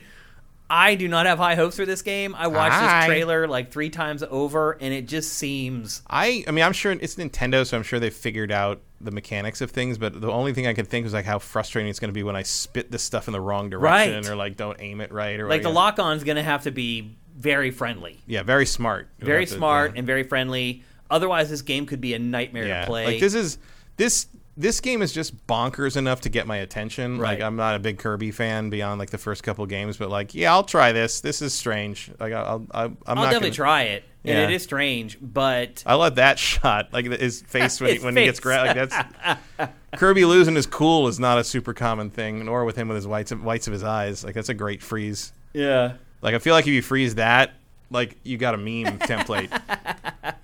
Like, what was the one with Luigi where he's like passing Mario in the cart and he Luigi has like that stare. evil face?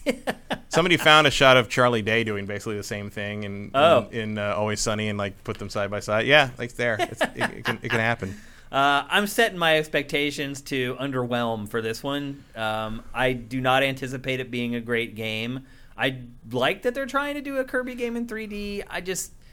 The mechanics of Kirby are awesome in that he can absorb everyone else's powers, but artistically, like, he's probably my least favorite Nintendo character. It's also weird that he can turn into like his Link form, but he's on Earth. I don't know. Well, the thing you have the whole thing just seems absurd. Well, the thing you have to remember is that Kirby is the most powerful game character in all of video games. Right. I mean, he is. He is a tiny pink blob of infinite power. Right. I get that. He can end the universe if he wants, which means if he wants to be a Link, he can be Link. You do not question the Kirby, or he will come for you. Yeah, I understand why people are excited because I don't think there really has ever been a full 3D Kirby game, but this is not winding my watch. It's. I mean, I'm interested in the premise. Like how dark are you going with this thing? Right. Like, is it our world, or is it just like an island that everyone left? It appears to be like an island. Yeah. But obviously, there's escalators and things like that, so it's supposed to be our world, an island take on our world, I guess. But we'll see. And he seems to be rescuing other enemies from the other games. Yeah, like the Waddle Dees and stuff. Like, yeah, it's bizarre. It is coming spring 2022. So there's not a lot of time you have to wait for this game. A little Katamari action there. Well, it's funny. Pactor, on a recent episode, someone asked him about like where Nintendo's games are starting to slow down now for Switch, and he's like, "Oh, you're going to probably get a Kirby soon," and here it is. Because they do barf these Kirby games out so fast. Yeah, if you're a Kirby fan, you have no lack of content. It's not like being a Metroid fan. Yeah, it's just continual. I don't know how or why it happens that way, but it does. And HAL Labs just gets that stuff done. It just barfs it out over and over again. So anyway, there you go. That's Kirby and the Forgotten Land. And then the rest of the stuff from the Direct is mostly just third-party stuff, but kind of big stuff. For instance, Dying Light 2 is getting a cloud version for Switch. We've seen this before with Assassin's Creed. If you want to do that to yourself, sure. Odyssey? I don't think it was Valhalla. Did they do it with Valhalla too? The cloud version for Switch? I don't think so. Yeah, I think it was just Odyssey. They did Odyssey, and they didn't do it here. In Japan only. Yeah, it was in Japan. Yeah. But they're starting to do this here now. Yeah, I mean, they have no choice. It's like either that or they don't get the game. And look, if you're a developer or a publisher, why not? Yeah, and the Dying Light 1 version seems to be not cloud. Right. Seems to be, yeah, it's just normal code. Yeah, that you'll just run natively on your hardware. But yeah, as Matt just alluded to, also Dying Light, the original one, is coming to Switch as well, and that's coming pretty soon. This cloud version of Dying Light 2 is coming day and date with all the other versions on February 4th, day before my birthday. Yeah, I mean, it's better than nothing, the way I look at it, this cloud stuff, and it's good that they're starting to do this more in the West now instead of just being this... I'm still never going to pay for something I don't own. Well, yeah, because I'll just play it on PS4 or whatever. Yeah, but also it's like, the cloud thing doesn't make sense to me because it's like, I'll pay you full price for that, but then I never get it. Yeah, there's no way. If that service shuts down, I no longer can play Dying Light 2. There's no way that they should charge full price for that.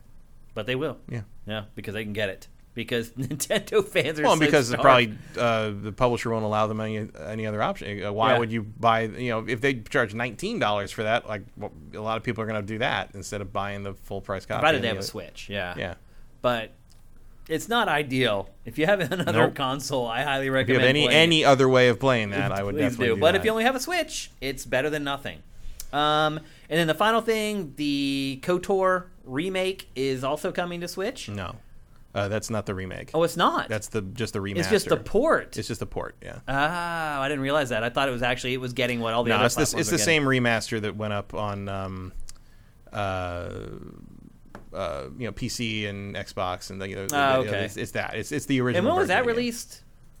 That wasn't that long ago, right? I think it's actually based on the PC. There's also the mobile remaster they did, which I don't think is the same thing as this. But yeah, it actually might be, I guess, on the Switch. Who knows?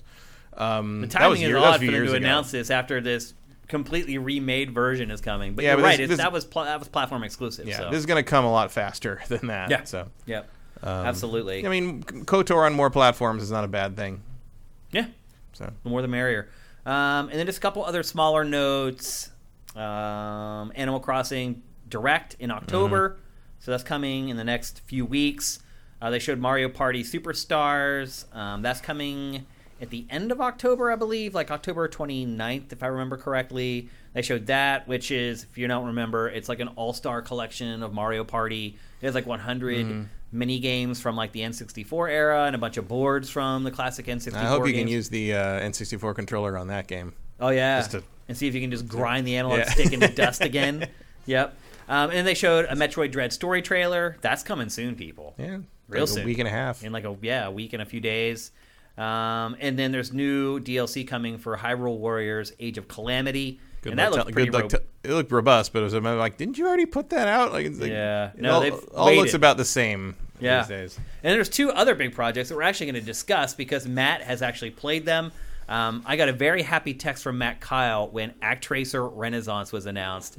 Matt, how do you feel about Actracer? One of your favorite games of all time being revived. I think at first a lot of people thought it was like a Switch exclusive thing. It turns out it's not. It's on everything, yeah. It's on everything. And this was part of the GeForce Now leak. But like I think a lot of people, including myself, were kind of being skeptical about that. But the fact that turned out to be real adds a lot of credence to that, as well as then Ubisoft suing them to take it down. Yep.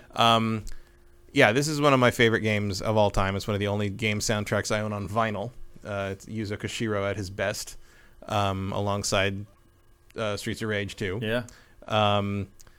And this is a really weird game, Matt. It is. Because I used to say, so much about it. Because this is one of the games. Anyone's been watching the show for a long time knows I brought up the idea of remaking this a few times. Yeah. There was that game a couple years ago. Didn't you show the vinyl one time on the show? Yeah. I did. A couple years ago, there was that game, Soul Seraph. Yeah, which was sort of a spiritual remake successor of, and it screwed a bunch of stuff up because the overworld scenes were all like constant tower defense. There was no way to like focus on anything. Mm-hmm.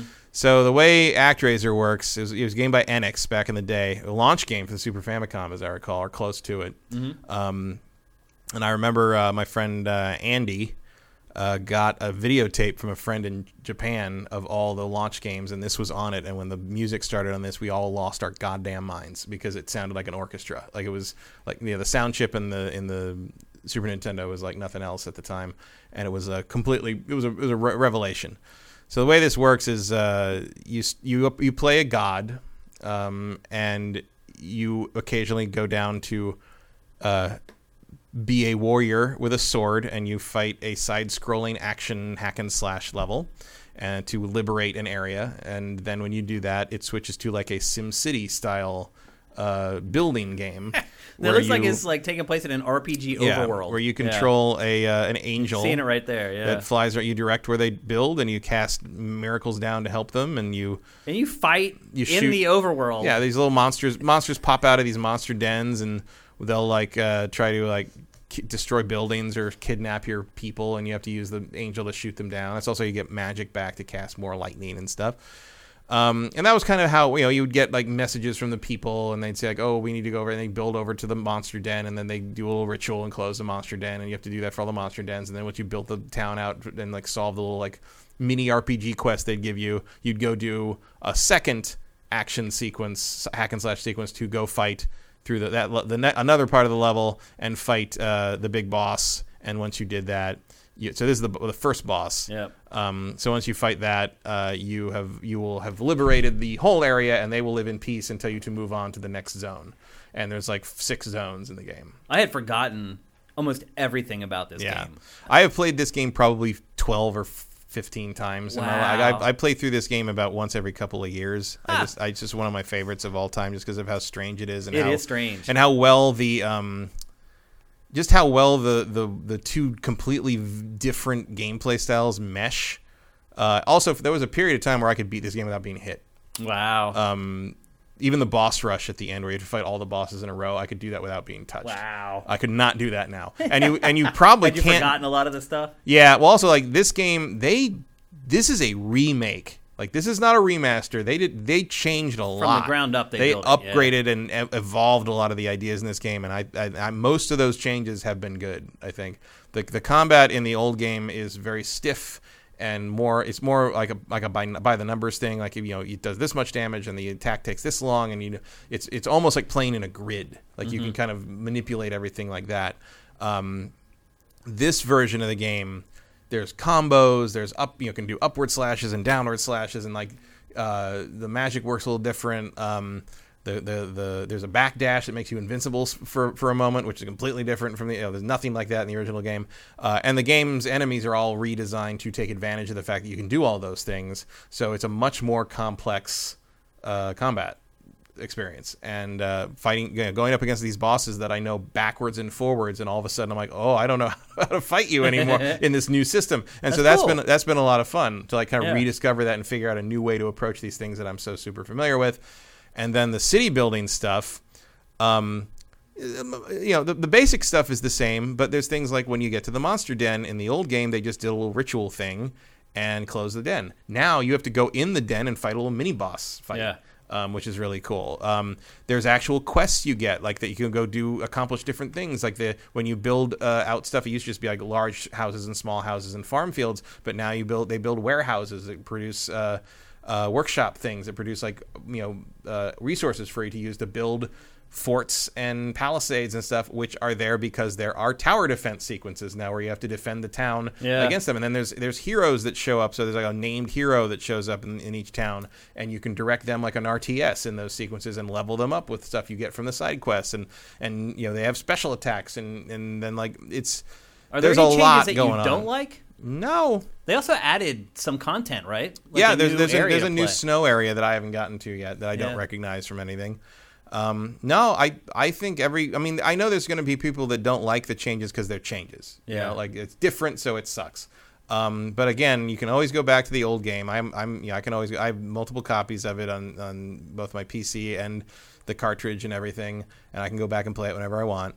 And this is a really cool reimagining, like upgrade of it. Like it's almost like what it would be if somebody made. This is what I was hoping Soul Seraph was going to be, right? Basically, except now we get remixed Yuzo Koshiro music by him. Like he did. There's a couple of new tracks in here that he did. Pretty awesome. Like they did it all right as far and people have been criticizing the art style because it is pretty different from the original. I think it looks fine. I don't have any problem. It's got kind of a Vanillaware flavor to it. Yeah. And I'm cool with that. I'm super happy with it. Like how much is it? $20. $20. That's great. It's $20 or $30. I think it's $30. Okay, it's $30. That's a little dicey. But it is a full. It's a full remake. It's a fully fledged game. It is not just like a reskin of a Super Nintendo game. This thing has a lot to it. Yeah, they did a lot of work. There's no denying it for sure. And that's value. Vincent did say in chat that it is not available for Xbox. No, not yet. Yeah, it is on PS4 and Switch and PC. Yeah. On Steam. Yep. But if you play it on PC, the button prompts for Xbox are there. Yeah. It's very weird. Yeah.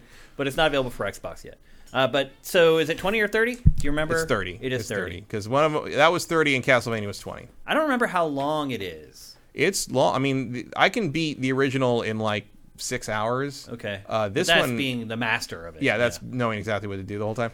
I would say that you're going to get 20 hours out of this. Okay. Then that's a good price then. Yeah. That makes sense. It is repetitive. Like once you've played one zone, you're kind of, that's the template. Yeah. But it's fun and it breaks things up with the action stuff. And like I love it. Like it's one of my favorite. And the music is second to none. And you can choose the original music or the new music, whichever you want. It's great. Like this is exactly what I wanted. Like it was like that was a perfect like triple shot. It was. Like, I haven't got a text message ActRaiser that happy from you in a really long time. It's like ActRaiser. I'm like, oh, full remake. You were stoked. And it's like out today. I'm like, are you kidding me? Like it's like you could like every once in a while I'm just like Nintendo's got nothing for me. It's like oh you're gonna just throw that at me. Granted, I bought it on PS4. Well then then it's for everything. Yeah, I bought it on PS5, but like whatever. Well then the other Shadow Nintendo's the one who made me happy first, right. So they get the credit. Well, it did dedicate time and a huge Nintendo Direct to it, so it gets some credit. And then the other big Shadow drop was a collection that has been rumored for a really long time, Castlevania Advance Collection. Mm-hmm. All the Castlevania games from the Game Boy Advance, plus Dracula X for some reason. For some unknown reason. Why not? Yeah. That's a weird inclusion in part because Dracula X is a completely different style of a game from the other the other three. Yeah, it doesn't fit. The other three are what we would call Igavanias. Iga's follow-ups to Symphony of the Night. Yep. And they are of their time. I'll say this. These games are not as good as I remembered them. No, they have aged. Symphony of the Night still great. Always will be. These are still fun. It's hard. They're hard to look at in places. I will say this: the music's still amazing in Circle of the Moon. Yeah. Circle of the Moon is a pretty clunky game now, but that music is still awesome. Harmony of what was it? Dissonance. Harmony of Dissonance is. I always forget which one's Harmony of Dissonance and which one's Harmony of Despair. Oh right, because that was the multiplayer one. Right. Even back in the day, Harmony of Dissonance got a lot of shit from the fandom. Yeah. Because it's kind of ugly, the music's not as good. Mm-hmm. It's just kind of a bleh. Yeah, but I don't hate it. I've never hated it. I thought it was fine. I thought it was fun. I don't know if I've ever played a Castlevania game that I hated. No. Yeah. No. I can't think of one. Some are better than others. A couple, the original Game Boy ones are not amazing. Yeah, I don't know if I even count those. Everything on the original Game Boy. And Aria of Sorrow marked or scratched from my mind. Yeah, and Aria of Sorrow is still good. Really good. It's definitely the best game of the three. Yeah. Dawn of Sorrow is better, but that is a DS game, and I guess we got to wait for the next collection. The best Igavania, other than Symphony of the Night, is Order of Ecclesia, which is the third DS one. All 3 DS ones are good. Portrait of Ruin and Dawn of Sorrow and Order of Ecclesia are great, but Order of Ecclesia is an all-time great Castlevania game. Hopefully they do some kind of DS collection next. I would not be surprised. And then Dracula X is, of course, Rondo of Blood, whatever version of that you want to call it. I'm really surprised they included that. Which is a weird inclusion because it's a throw-in. So it's a throw. It is a good Castlevania game, but it is a very different Castlevania game. It is a classic Castlevania game. It's not a Castlevania, like a Metroidvania game. Yep. It's straight up, action, twitch, run to the right and whip things, and if you get hit too many times, you die, and now you're dead, and then you got to start over. Because the original Castlevanias are very, very, very difficult. Castlevania 1 and Castlevania 3 and Castlevania 4 and Dracula X are all very difficult side-scrollers. Hell yeah, they are.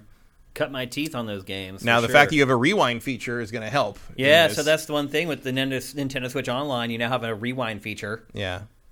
And, this is also on all of them. So that feature is included for everything? in the collection, yeah.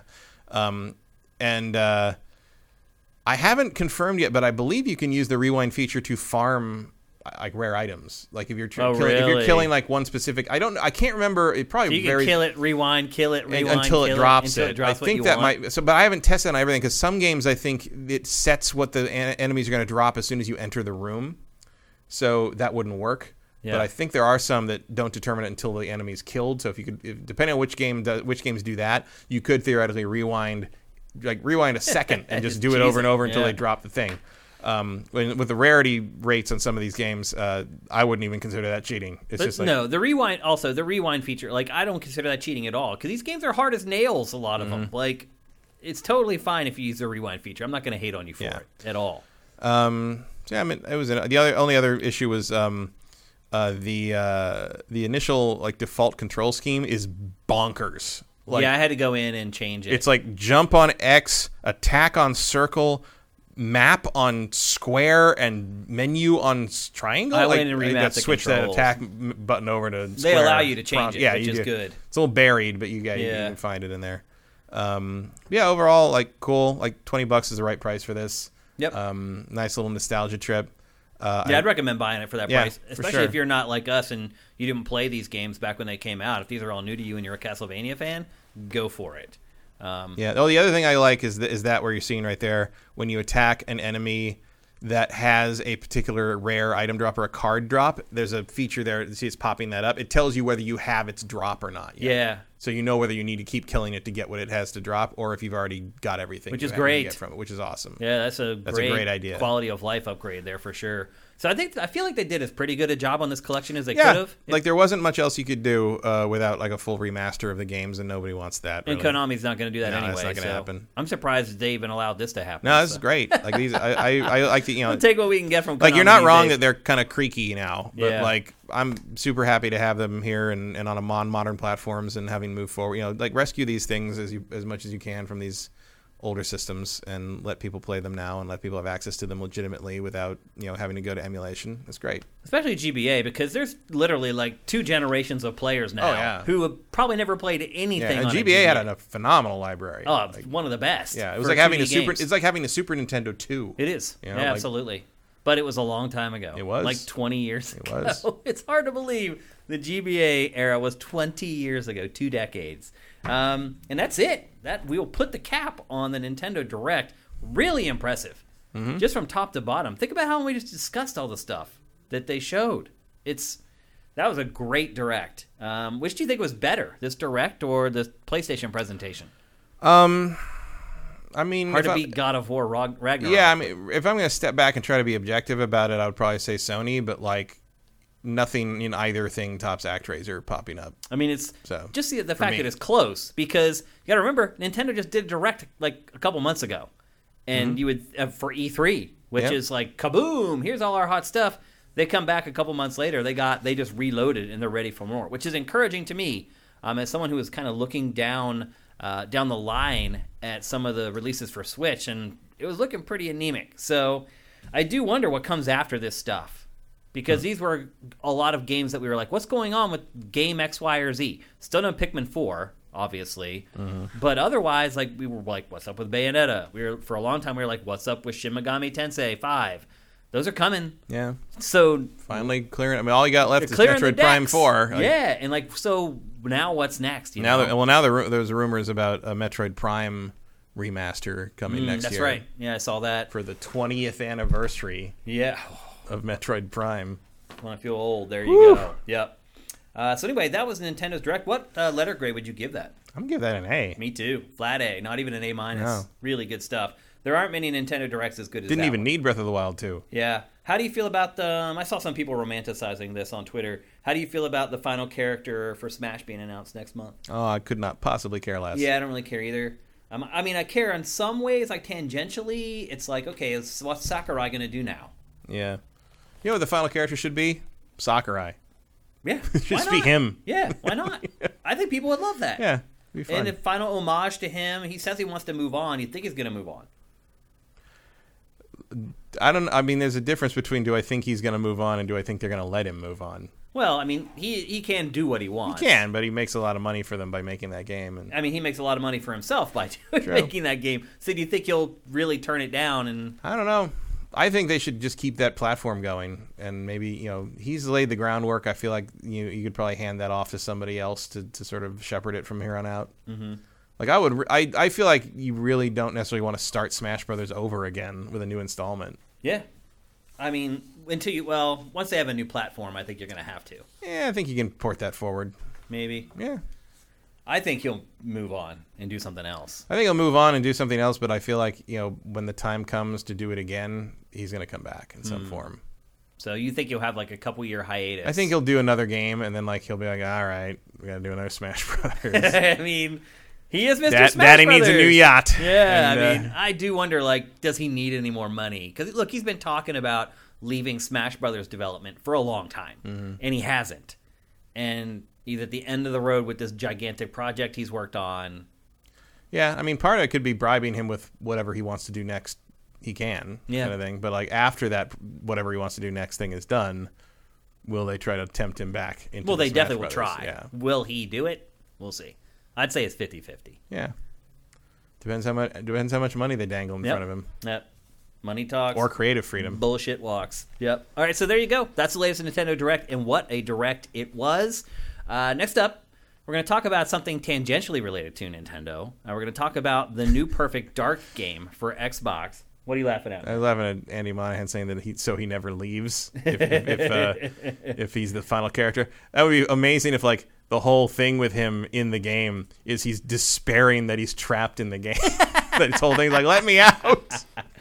Yeah, WNerd123, Sakurai is 51 and looks 20. I don't know about 20, but he definitely does not look his age. No, he is preserved well. Yeah, no doubt about it. Vincent says, whatever the final character is, it's going to be a letdown. Oh, don't rain on a parade, to Vincent. Somebody, yeah. No character could make everyone happy. That's true. I mean, people always moan. Although, I think most people like Banjo-Kazooie. Yeah. Hard to hate on Banjo. All right.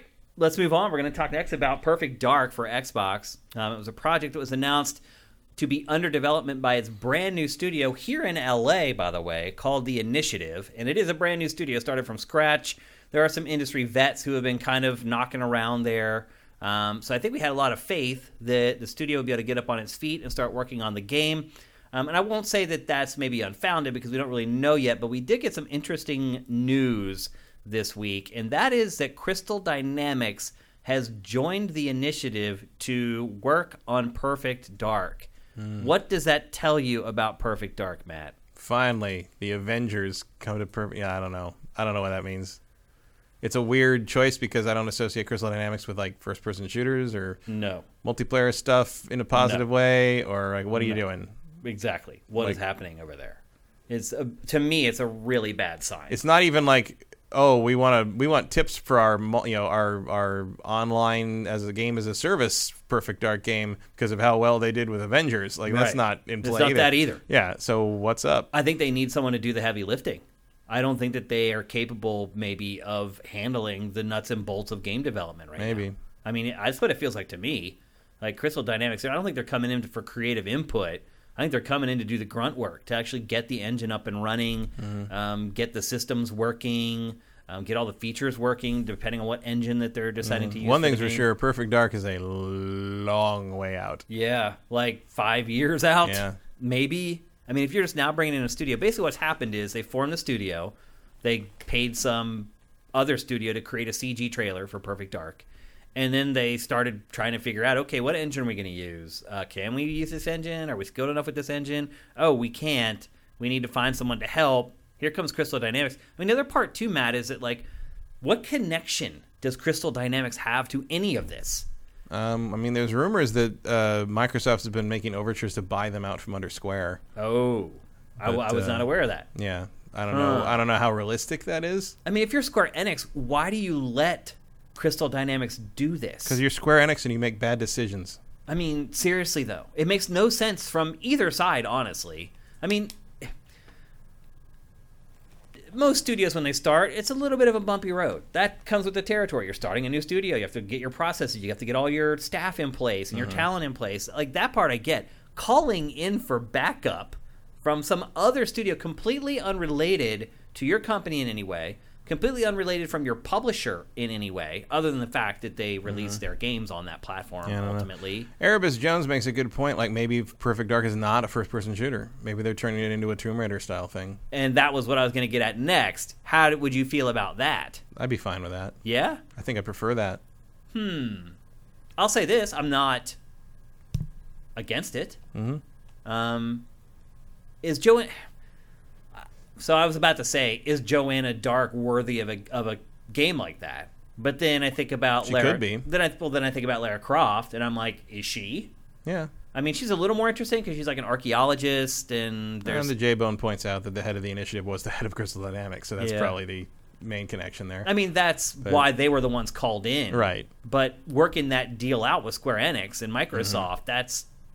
has nothing to do with that. Yeah, I mean, I think you could build Perfect Dark into a more Tomb Raider-esque franchise if you wanted to. I think being in first person does do a disservice to Joanna Dark's character in both of the Perfect Dark games.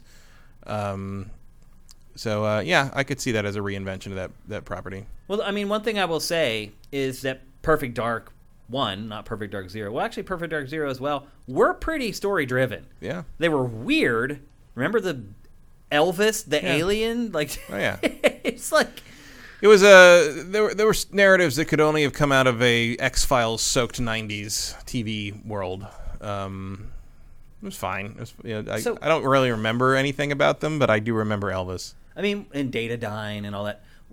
Why isn't Rare the studio that's called in to work on this? Because none of the people at Rare worked on Perfect Dark. Think about how messed up that is. Rare didn't do any of it. I mean, the people at Rare are all different now. I know that, but still, first of all, they take Perfect Dark. They have Perfect Dark. They don't give it to Rare to develop. Instead, Rare's working on Everwild, which God knows if that's ever coming out at this point.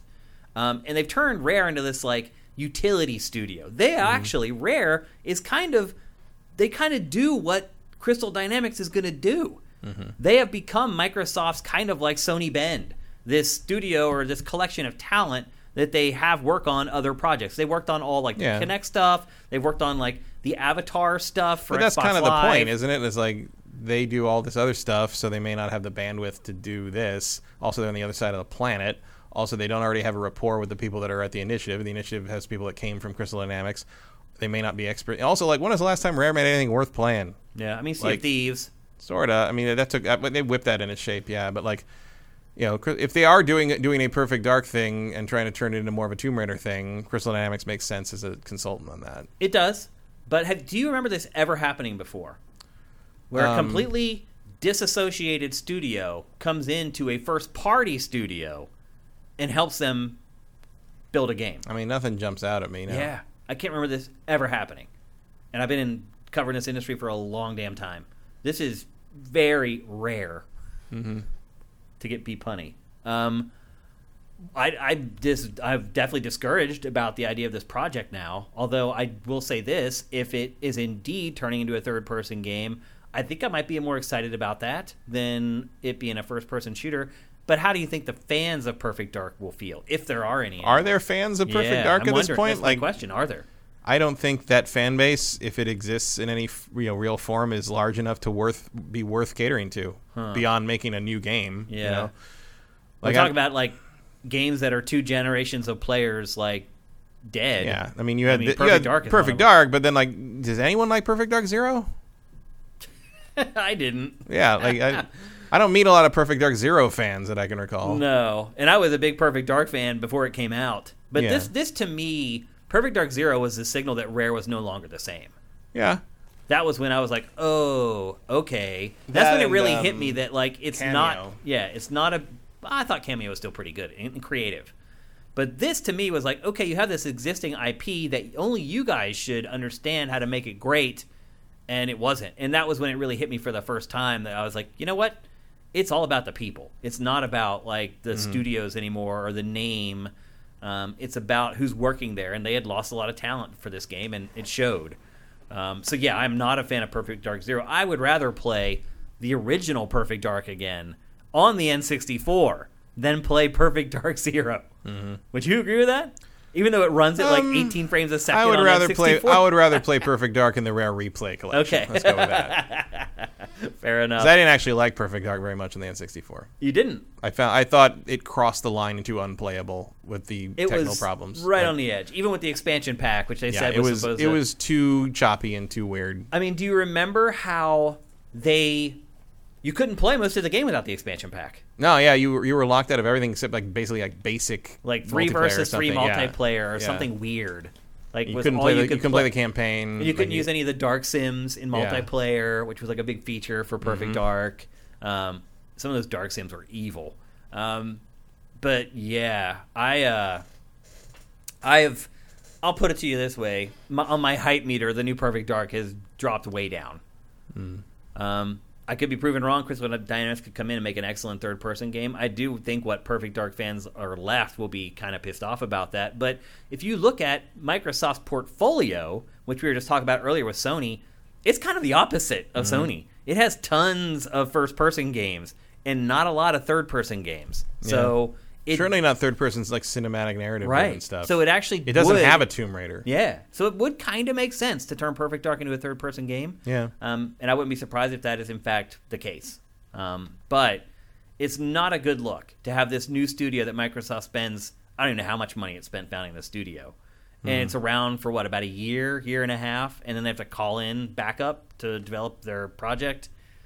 It's not good.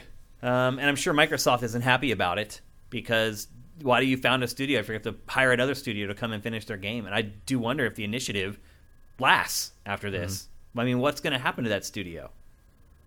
I don't know. I mean, it sounds like they're just not big enough to tackle whatever. Or skilled enough, or experienced enough, or something.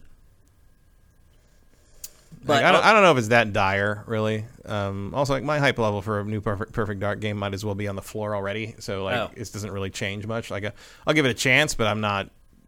I forget that this game exists on a regular basis. Oh, okay. I do not. I liked Perfect Dark though. But also campaign. I like Perfect Dark. Okay, I mean, I didn't stick with it the way we did with GoldenEye. It didn't last. We went back to GoldenEye pretty fast. We did too. Frankly. We went back to multiplayer GoldenEye, but I played through this campaign and I really liked it. Yeah, but like, it's 20 years ago. I don't care that much. Like, I've lived just fine without Perfect Dark. ActRaiser was 20-some years ago. Yeah, but I've kept up with ActRaiser and replayed it over and over again. Perfect Dark was like a 3-month period of my life that I don't miss. So yeah. You make a new Perfect Dark that like grabs my attention, especially when it's more of a Tomb Raider thing. It makes this character into something worth paying attention to. Great. If not, I got other stuff to play. Like Perfect Dark is a non-entity on my hype meter right now, and we'll see what that becomes as we see more of it going forward. But I feel like we got a long time before we have to worry about that. We're also fortunate in that we own all 3 consoles. That's not the case for a lot of people. Some people have to decide which one, and people bought Xbox Series X instead of a PlayStation. Yeah, well, if you're buying Xbox Series X for these eventual exclusives, you're probably not making a great decision right now. Yeah. It is a good daily driver, but in terms of the exclusive stuff that Microsoft will eventually deliver, it's a long way to wait. By the time you need to worry about buying Perfect Dark, you could probably save up. You could probably buy a PS5 now and save up the money to buy an Xbox in 2024 or whenever that happens. Yeah, that does seem to be about when we could expect it to be released. 2024. That seems realistic. Yeah, I feel like we're gonna be playing Fable before we're playing this. Yeah, you're probably right. At least I hope so. because Fable's been in development for a while now. Yeah, Fable's been, the rumors of that have been flying around for about 3 years now. So. We should get a look at that in the not too distant future. Yeah, I'm kind of hoping the Game Awards show us some Fable finally. Yep, that seems to be perfect timing. So anyway, there you go. That's the initiative's Perfect Dark. Not exactly the news that you want to hear, unless you're interested in a third-person Perfect Dark game. And in that case, having Crystal Dynamics come on the team makes a whole lot of sense, and you might be even more excited now than you were before, because ultimately, all you care about is the end product. You don't care about how the sausage is made. All you care about is how good does the sausage taste at the end. And the millions of people that will make this a multi-million seller will never even hear about this. That's true. Yep, they won't even know. All right, let's move on. We're going to talk next about Overwatch 2. So in addition to the direct happening, there was a big event for Overwatch this weekend. It was like one of its biggest esports tournaments or whatever. It's like the Grand Championship Finals 2021 or whatever. I do not follow a lot of esports, if you can't tell. I've tried. I just can't. It just doesn't do it for me, Matt. And it's not like I'm even very competitive. Yeah, I've lost my interest in the fighting game stuff to a large degree because I was into it a lot of the time, like 10, 15 years ago, because most of the people playing were people I knew. Yeah. Like I knew them. I hung out with them at these events. We went to dinner afterwards with a lot of them. Like I say, I still say hi to them if I see them at various places. But like, not that we go to various places anymore. but like once more various places. Like once the kind of the generation turned over and like all the people competing and they end up in the finals now are no longer the people I knew. They're all people I don't know.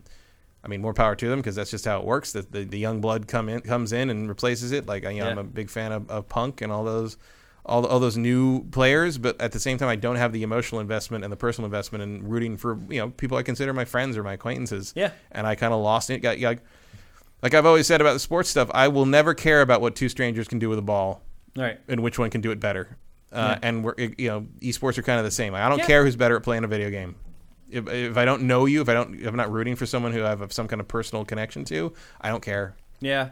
I'll be honest. Like if you magically, I love sports. Yeah, if you magically de-aged and became an NFL player in your new 20-year-old body, I would watch the NFL to root for you. Yeah. But I would not care otherwise. Like that is the only thing that would make me care. Is like even for me, I love sports, but like, if before fantasy football, did I watch a ton of other NFL games besides the Steelers? No, I really didn't. I watched the Steelers game. Right. I may watch their rivals. Because you have a personal stake in that. Yeah. Once fantasy football started, that's when I started watching all the other games. So again, once competition layered on top of competition happened, that's when I got into it. Right. But you're right. If you don't have a rooting interest is generally minimal. And so I don't watch a lot of esports. And Overwatch has tried to kind of combat that by establishing the regional teams. Yep. There's the different and teams other different leagues have followed suit. Like NBA 2K now does that. Yeah, like that seems to actually work pretty well. Yeah, it does seem that way. So it's all they're all based here, really. Mostly, but or they were. I don't know what they're doing now. I heard they were going to spread out and actually practice play in the cities they're actually supposed to be from. Yeah, eventually. Yeah, but right now everything's virtual. Yeah. And blah blah blah. That'll hopefully change in the not too distant future, though. But anyway, debuted during halftime of this big Overwatch tournament this weekend was really the first official big chunk of gameplay from Overwatch 2. And they released a lot of details as well. And I think the first thing that I would say, and I was alluding to this earlier when I was talking about it, is that when I was talking about Splatoon 3, is I don't know that Overwatch 2 needs to exist. So some of the big things that they announced this weekend. First of all, what you're watching is the brand new mode, which is going to be the primary mode for Overwatch 2, which is called Push, I believe. Yeah, it's called Push. And you basically are just, instead of a cart, I believe it was in Overwatch 1, you're escorting a huge mech to the other end of the map while the other team tries to stop you. It doesn't seem all that different from what was in Overwatch 1. Yeah, other than like you can't stand on the mech as easily. Right, exactly. Yeah, because whereas before you could kind of stand on the wagon. Mm-hmm. And so they showed gameplay of the big mode that's coming for Overwatch 2, and then they talked about reworks for two different characters. Sombra is getting a big rework. Her primary attack will do 50% more damage to hack targets. Her EMP ultimate doesn't remove shields anymore, but now it does damage by up to 40% of their total health, the enemy's total health. The manual hack has shorter cooldowns. It can be performed while invisible. That's actually a pretty big deal, and it will last longer. And then the other character that they profiled was Bastion, which is the robot that everyone loves that has the little canary bird that kind of lands on his shoulder. I guess it's a he. They removed his self-heal, which is kind of the hallmark of that character. They got rid of it. But now, and they replaced that with sticky grenades. That seems like a downgrade. Yeah, like, okay. And now it has a new gun that makes him more of a sniper class. One thing that's cool, though, is his old ultimate used to be turning into a tank. Right. But now you can turn into the tank as a normal ability on a cooldown. So that is what I do like that change. So what used to be his ultimate will now happen a lot more frequently. And I'm okay with that. And then what else? Oh, he has his new ultimate to replace the tank is an artillery strike you can choose the spots at 3 different spots on the map. Also, he now wears a hat because reasons. Sure. It's a robot that wears a hat. Okay. So those 2 characters, I feel like these reworks are being done just because they need to change something. They don't. Well, they're theoretically addressing problems that they've have cropped up in high level play, balance issues, or in high level play. Yeah. But here's the other thing, Matt. The game itself is going through a pretty massive transformation. So matches that they showed during this is 5 versus 5. So what a lot of people are speculating is that the tanks are just going to be taken out of the game, which is a huge part of Overwatch 1. They're also shifting the game to more of a focus, and this is actually something I agree with because it's something I hate not just in Overwatch, but in a lot of competitive games. They're shifting the focus to individuals versus teamwork because... So this is kind of contrary to what you were saying, Matt. Like other things they've tweaked for high-level play. This, I feel, is a tweak that they're making for low-level play, for matchmaking.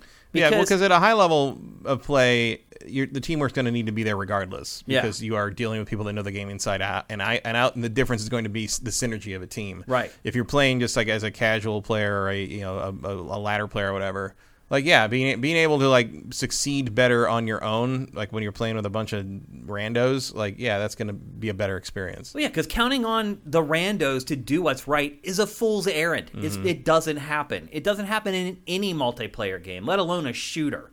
And that's one thing that I would agree that Call of Duty has got right. It has figured out that most people are selfish and they just want to get kills and they want to have fun. Thank God, if there's anything we learned over the last year and a half. Yeah, exactly. And they don't want to team up with people. They don't want to have to count. And I'm to the point where I don't want to have to count on other people. It drives me crazy in Call of Duty, like when you go into a room and you assume that the other teammates with you are going to do certain things because they're on your team. And as it turns out, they don't give a crap that they're on your team at all. They just want to do whatever's fun for them or whatever builds their KD. It drives me crazy. So it still happens in Call of Duty. It was way worse than Overwatch.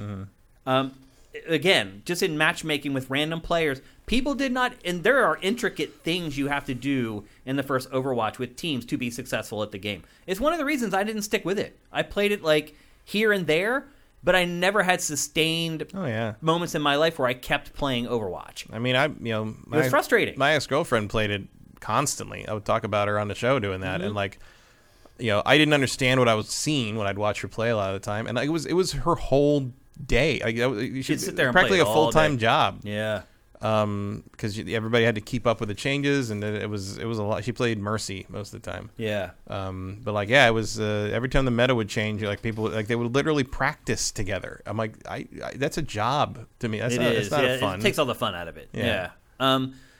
So anyway, these are the changes that they've announced and that they showed to Overwatch 2. And going back to my original point, why? Not all of this could have been done in Overwatch 1.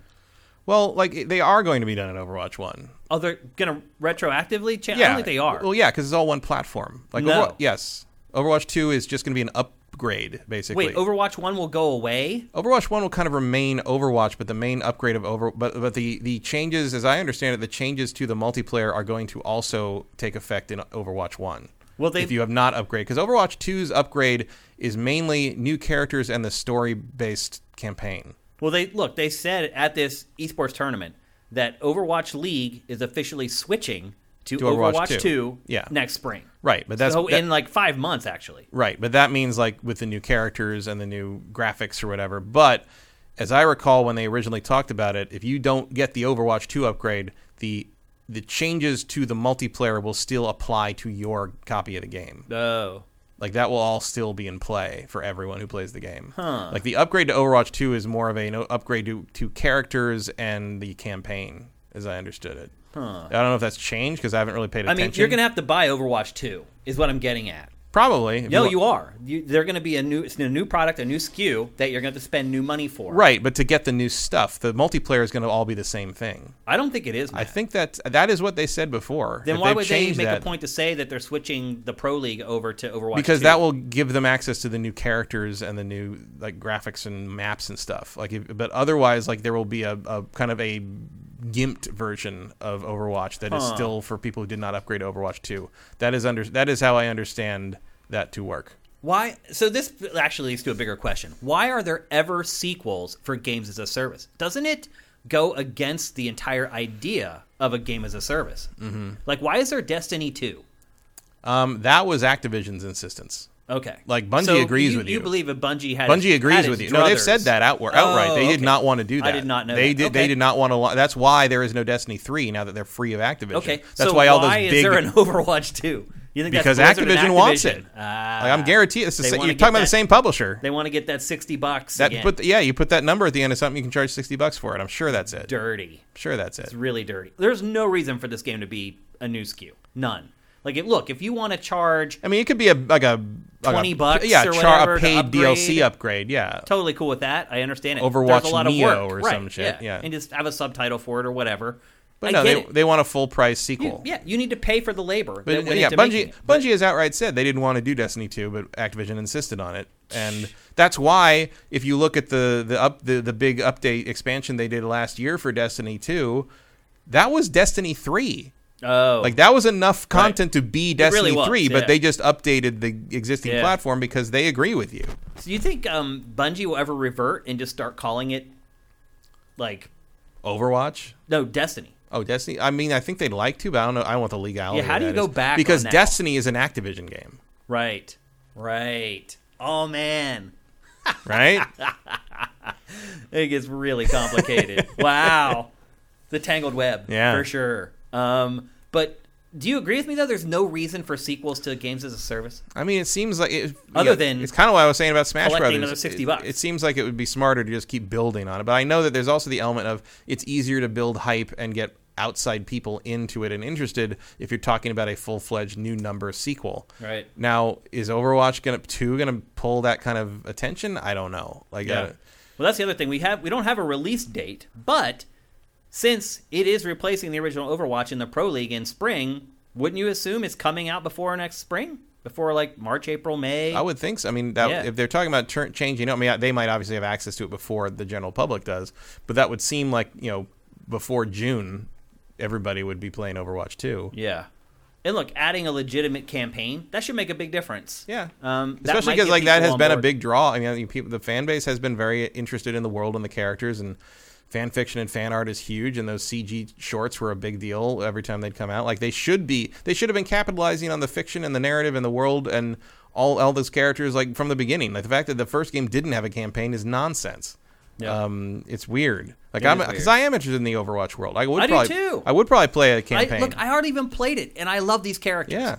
Like, Blizzard's really good at that stuff. They are. They really are. Like I haven't played it. I haven't played this game since the first month it was out, but I still know all the characters' names and who they are and what their relationships are with each other. I remember all those CG shorts. Like, they did a great job with that. Like, in terms of the character shooter, no one has done this better. Yeah. I mean, think about how many came and went. Yeah. Since this game launched. And it's not like Overwatch is doing great. It's struggling a little bit, it seems. Especially in the terms of making the esports thing worth it for them financially. Right. But in terms of, like, being a brand that I am aware of and know about and remember and identify with characters for, like, there's no equivalent in this subgenre. It's true. Like, they've done it better than everybody. Yeah. I don't know. Maybe the campaign is huge. Yeah, I don't know. Hours, and then maybe that does make it worth giving it the $2 and charging the $60. But yeah, I don't know. Like, there's a lot of unknowns here still. But like in terms of like it's not unreasonable to assume that the focus is still going to be on multiplayer, and that's what's going to keep the game alive. And longevity for it. Yeah. And but it doesn't sound like they're splitting the user base too much. That's just what the multiplayer is going to morph into, and you want the bells and whistles and stuff. You got to pay for the Overwatch too. Or if you want to play with the original roster of characters before they were tweaked and overhauled. Well, no, that's all going to be the same. So even if you play Overwatch there is not 1, you're not going to be able to play the old version of Bastion? As I understand it, no. Those are going to universally change. That might piss people off. Overwatch has done that twice now, so it's not like this is the first sequel, quote-unquote. But they have completely changed the game from the ground up twice already. Yeah. So it's not like there's no precedent for this. Yeah. But anyway, that's the latest on Overwatch 2. I know some of you guys are into it. I always run into people just randomly that are like, do you play Overwatch 2? And I'm like, no. Or play Overwatch? And I'm like, no, I tried it a few times. I never got into it. It does have a big audience of people who are really passionate about it. It'll be interesting to see how tweaking some of these... I mean, these are big characters. Bastion's probably the biggest, most popular character from the roster. I would think so. He's up there, yeah. Yeah. To make a big change like that. He's the only one to get a third-party toy made out of him, as I know. Oh, that's true. One of the companies that makes third-party Transformers made a Bastion a couple of years ago. They also gave him like a 13-minute CG short. Yep. The longest one that they've ever done. So they get it too. So it'll be interesting to see how people react. And it looks like this game's coming pretty soon. It seems like we should be getting a lot more updates on this than we are. Because it seems like they're about 6 months out, so maybe that'll start ramping up here in the near future. But as of right now, that is the latest on Overwatch 2. All right. Next, we're going to move on to a game that I played this week, Matt, and I realized very quickly that I was completely out of my depth. I have dabbled in FIFA here and there over the last handful of years. I have not played it religiously since literally like the N64 PlayStation era. And there was a time there where I was like into it, like going down to my neighbor's place, playing like 8 matches a day. He was maybe the best FIFA player I've ever seen. I don't think I ever beat him because it was his game. I didn't have the cartridge. He had it. It was like World Cup 98 or something like that. And I played it a lot and got pretty good at it, but he was like a god at it. And so I haven't played it a ton since then. I always just like play it a little bit here and there to just kind of make sure I understand what's going on with it. And then I played FIFA 22. Oh my gosh, Matt. Oh my gosh. I play Madden no problem. Every sports game no problem. NBA 2K, like I can pick that up and within 5 minutes I got the control scheme down. I'm at least moderately competitive at it. FIFA, it has become this thing that is almost completely unmanageable for someone to jump into who has been playing it. Look, and I just want to say, before we get started, if you haven't picked up on it by now, I am by no means a FIFA expert. I came at this game from the perspective of someone who was a lapsed player who wanted to play the new one because they also have advertised it as a big revolutionary step forward for the franchise. So I was like, I want to be like the guy who hasn't played it for a while, who comes in, sees how intuitive it is, sees if the changes that they've made over time have been worth it. But Matt, this has to be one of the most complicated games I've played in like 3 years. It is insane. So I'm like, what happened to just like,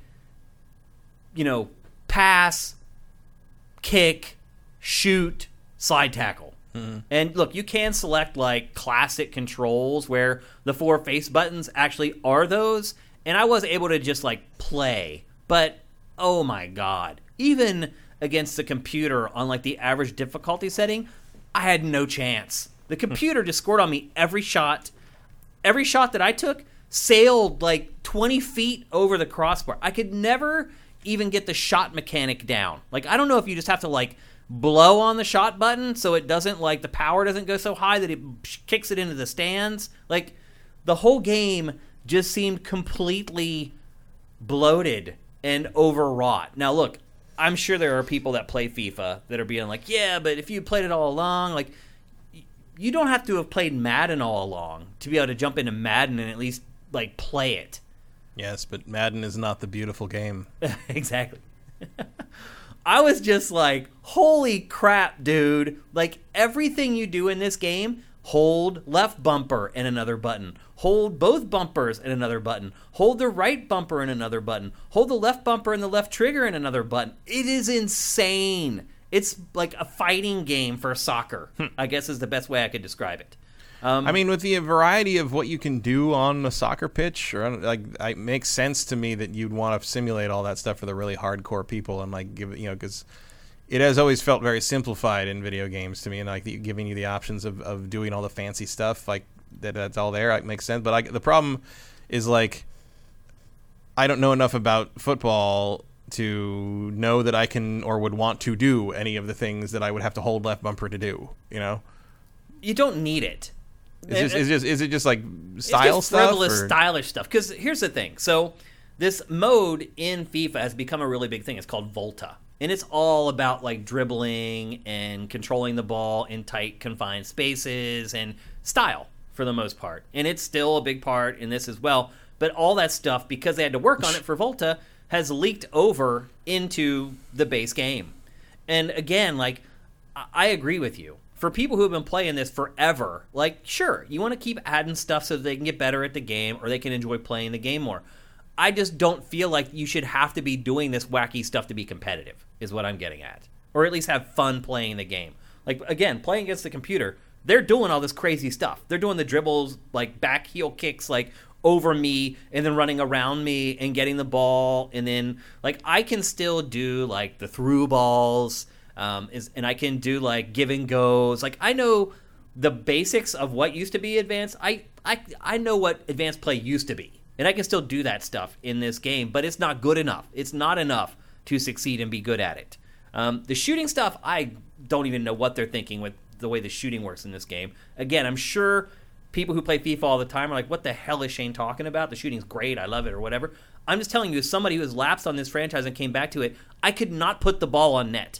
No matter how little I hit the button, the power was too much, and it was kicking the ball into the stands. I felt completely inept playing this game. And again, I used to play this game a lot, so I'm not like a total noob. But it has changed so much over the last, I guess, decade, honestly, that I felt like I could not even really play it anymore. Yeah, well, Cinetic is saying that basically it became the WRC rally to generic driving games. Like, it's all about the simulation now. It's all about giving you the realism and the options and the moves, but like that does sound like it's a little alienating to someone that just wants to play a soccer game. Yeah, I just wanted to go and just have fun and play some soccer. I mean, that doesn't seem like what sports games are anymore. I mean, Madden's kind of that way. I could just jump into Madden and play. Yeah, but you understand football. I mean, I understand soccer too. Yeah, but you don't understand soccer in the way you understand football. That's true. Yeah. And, like, I would probably have an easier time getting into FIFA than football because I don't understand football strategy. No, I don't think you would. I really don't. I think you'd be able to jump into Madden and be competent, like, right away. Like, you know how to run the ball and just hit a button and do a spin move. Like, you've been doing that since Madden whatever on the Genesis. Like, it hasn't changed that much, even from the 16-bit era. And, again, I wouldn't care if all this stuff were in there, but you need to do it to be competitive. Well, maybe a better comparison would be like something like NBA. Yeah, 2K. Because there's a lot more. There's a little more nuance there. More nuance, and the amount of freedom and what you can do with the ball as a player on the court is probably more comparable to, like, you don't dribble a football in American football. Like, yeah, there's the actions of American football are actually pretty simple when you get down to it. Whereas basketball is a much more freeform sport. Yeah. I haven't played any of those. I put those in my fantasy team all the time, but I haven't played any of the 2K NBA games in a long time. Just a business decision. Yes. And look, I'll just get into a little more detail here. The player switching. Sure looks nice. It's pretty. It's so... Some of the players look amazing. Some of the players look like they're literally from, like, the Xbox era. Like, they pick and choose which players look good. It's really weird. Like, no other sports game does that. In every other sports game, all the players are of the same quality. Not in this one. There are some players that literally are built of less polygons than other players. I'm not kidding you. It's weird. Maybe that's just what they look like. No, it's not what's going on. You sure they're not just Italian? Player switching in this game. So when I was trying to play it as on default, the computer does it for you. It automatic, and I was like, no, that's bullcrap. So I went in and I set it on manual. Even when you set player switching on manual, there are still times where the computer will automatically switch players for you. I swear to God this was happening. And, like, at the worst times, like, player running into the box, like, getting ready to shoot, and the computer will just switch to the dude, like, standing next to the goalie instead of the guy that I have running alongside the guy with the ball. Like, I don't know if there's some kind of weird trick to that players who play it understand it to get around it. I don't know. I will say this. There is no corny story mode in this, like there is in Madden. No? Because it looked like... Was that the tutorial? That's the tutorial. Okay. Yeah, so when the game starts, you go through this little cinematic thing with, like, Beckham and all the big footballers. But it's just to teach you how to play the game. We're just going to game a footy together in the plaza, in the piazza. Right, right. Go. So after you get through that, that's it. There's no, like, mode. Although I will say this. That tutorial is just as corny and bad as Madden story modes. I wouldn't be surprised if the same team is working on those. So the player switching I had a lot of problems with. Volta, they didn't change a whole lot about that. They just added more customization options. And here's a crazy thing, Matt. So there are these Volta mini games. One of them is like foot tennis. You ever seen that? Where there's like it's like tennis with a lower net and you just play with your feet. Well, that's in here, but you can only play it on the weekend. Yes, I'm not making this up. Like the real weekend? Like our weekends? Like our Saturday and Sunday. Okay. Figure that one out. So I saw it on Sunday, and I was like, oh, I'll check that out. I ran out of time and just watched football and forgot about it. Went to play it yesterday, and it's locked out. They're like, you can only play this on the weekend. That is weird. What logic is that? It's crazy. It's like as a game as a negative service. Yeah. I played Ultimate Team, and I have not experienced a lot of Ultimate Team on FIFA. I've mostly experienced it on Madden. It's pretty much the same. They're a little scummy with it. Like, they do keep kind of, like, asking you to spend real money here and there. But the amount of time that I spent in it, I didn't need it. Like, I earned, like, enough cards on my own without having to spend real money. Now, I'm sure if I wanted, like, a superstar, like Maradona or whatever, I probably would have to spend money for a deck. But it seemed to me, at least in the early going, they were pretty generous with cards. But that was also the case with Madden. Like, the first few hours you play Ultimate Team in Madden, it seems great. And the more you start playing it, that's when the microtransactions start getting a little more intrusive. That's how they get you. Yep, absolutely. But I don't know. Going through the tutorials even, I couldn't even complete the tutorials. Like, I felt like I was learning how to type again. I felt like I got transported back to, like, the 8th grade or whatever it was when I learned how to type. And I'm standing there, and I'm sitting there at my desk going, A, D, D, D. Like, I felt completely out of sorts. Schneeky says, Shane, did you press the right analog at all? Because that also changes players. I did not. I was using the L bumper, or L1 if you're playing on PlayStation. I was playing this on Xbox. So I was using the LB, the left bumper, to switch. And again, even if I had it set on manual, it would just automatically switch to players. Like, I don't know what's going on there, but that seems really bizarre to me. And again, the shooting seemed really insanely sensitive. It seems like you just literally have to breathe on the shoot button to get the power right to shoot a shot that isn't going to blow over the crossbar. I don't know. I really did not have much fun playing this at all. And I played it because I thought I was going to have fun. I wanted to play a soccer game.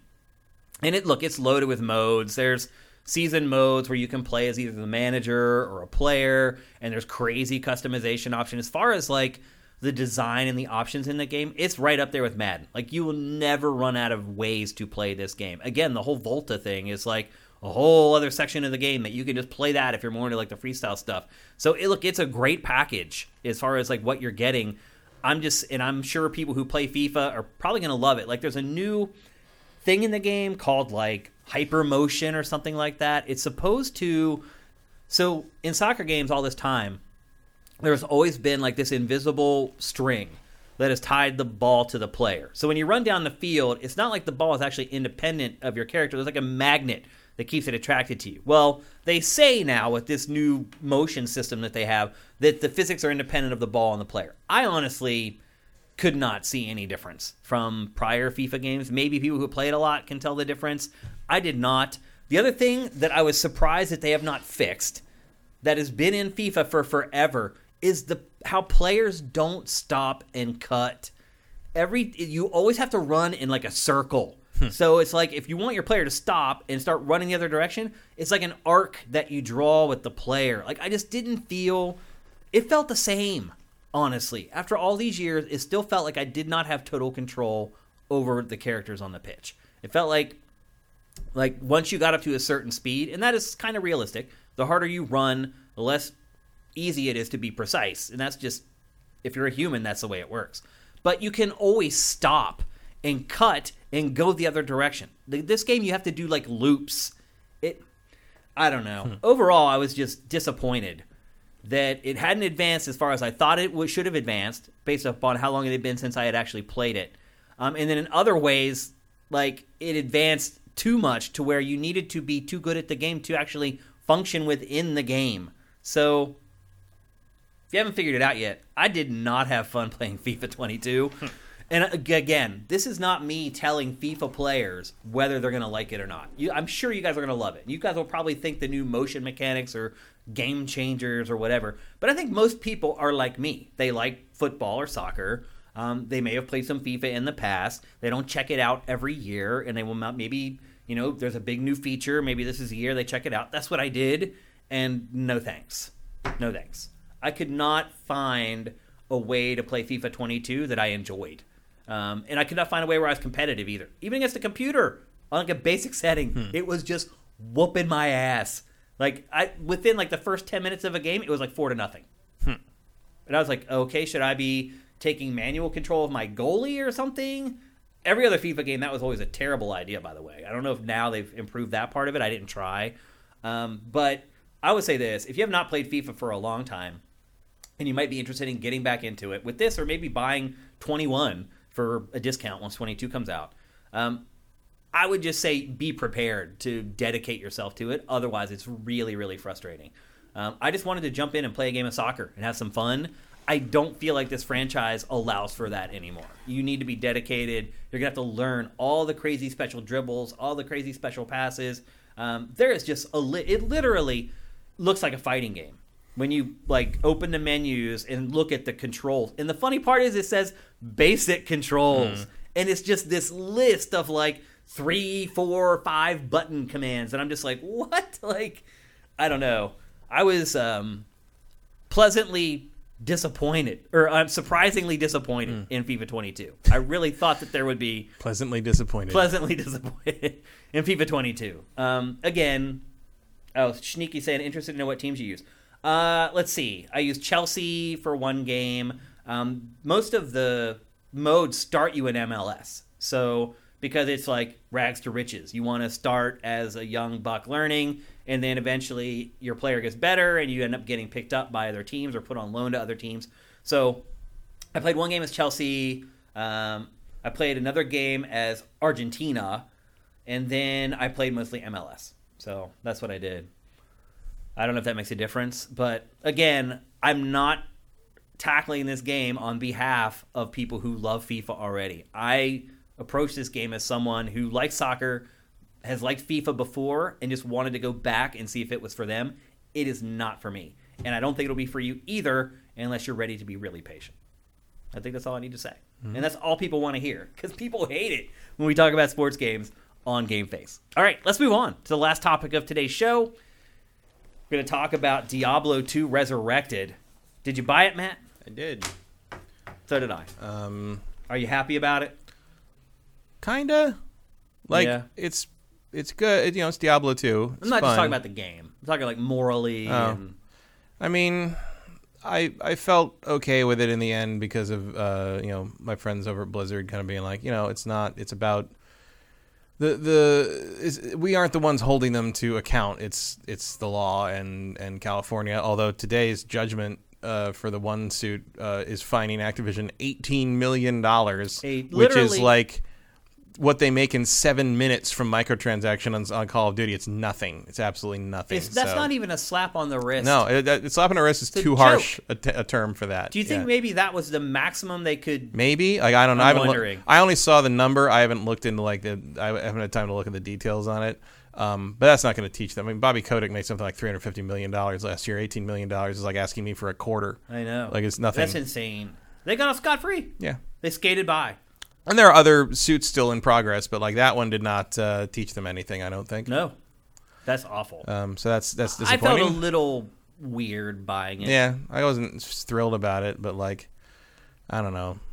I felt the need to do it. If I didn't have to talk about it on the show, I probably wouldn't have. Yeah. But it felt important to talk about, and it's an important game. Yeah, There's no getting around it. I was curious about it anyway, and I did like Diablo 2. I did. I one of the main things it's done is remind me that I like Diablo 1 better. Like, I don't dislike Diablo 2, but I do kind of feel like it's the weakest of the three. I didn't have much fun with it. I'll be honest. I didn't play it very long either. You're going to have to lead most of this discussion. I played a fair amount of it. I mean, I'm not tons. I'm like level 20 or something at this point. But like, I played it for like an hour to get footage. Well, I played it more than that. But like I'm on Act 2 now at least. But like, first off, my TV keeps going to sleep.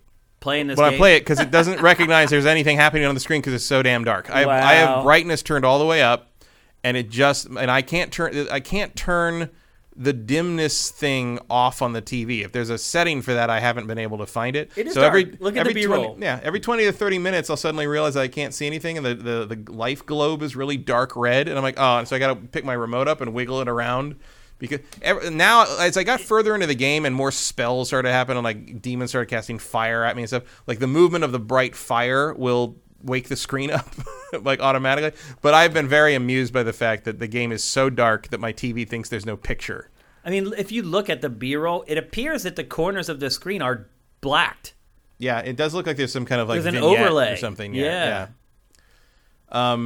It's almost like a fog of war that's except that's over not, the entire game. I mean it's the light radius of the character. Right. Like, that's always been a thing there, but like it's much harsher in this.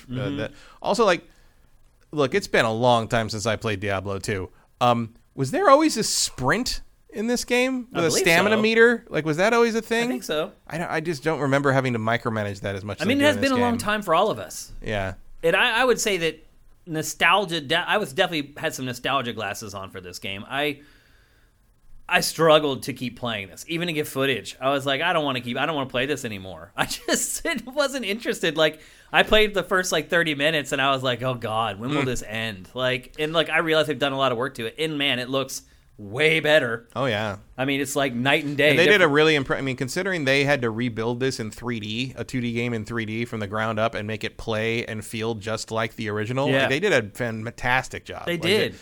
I just don't know if the source material is all is as good as I remembered it being. Maybe not. I mean, and there's a little bit of trolling I saw in the trophies, where one of the trophies is to get to level 99 with a hardcore character.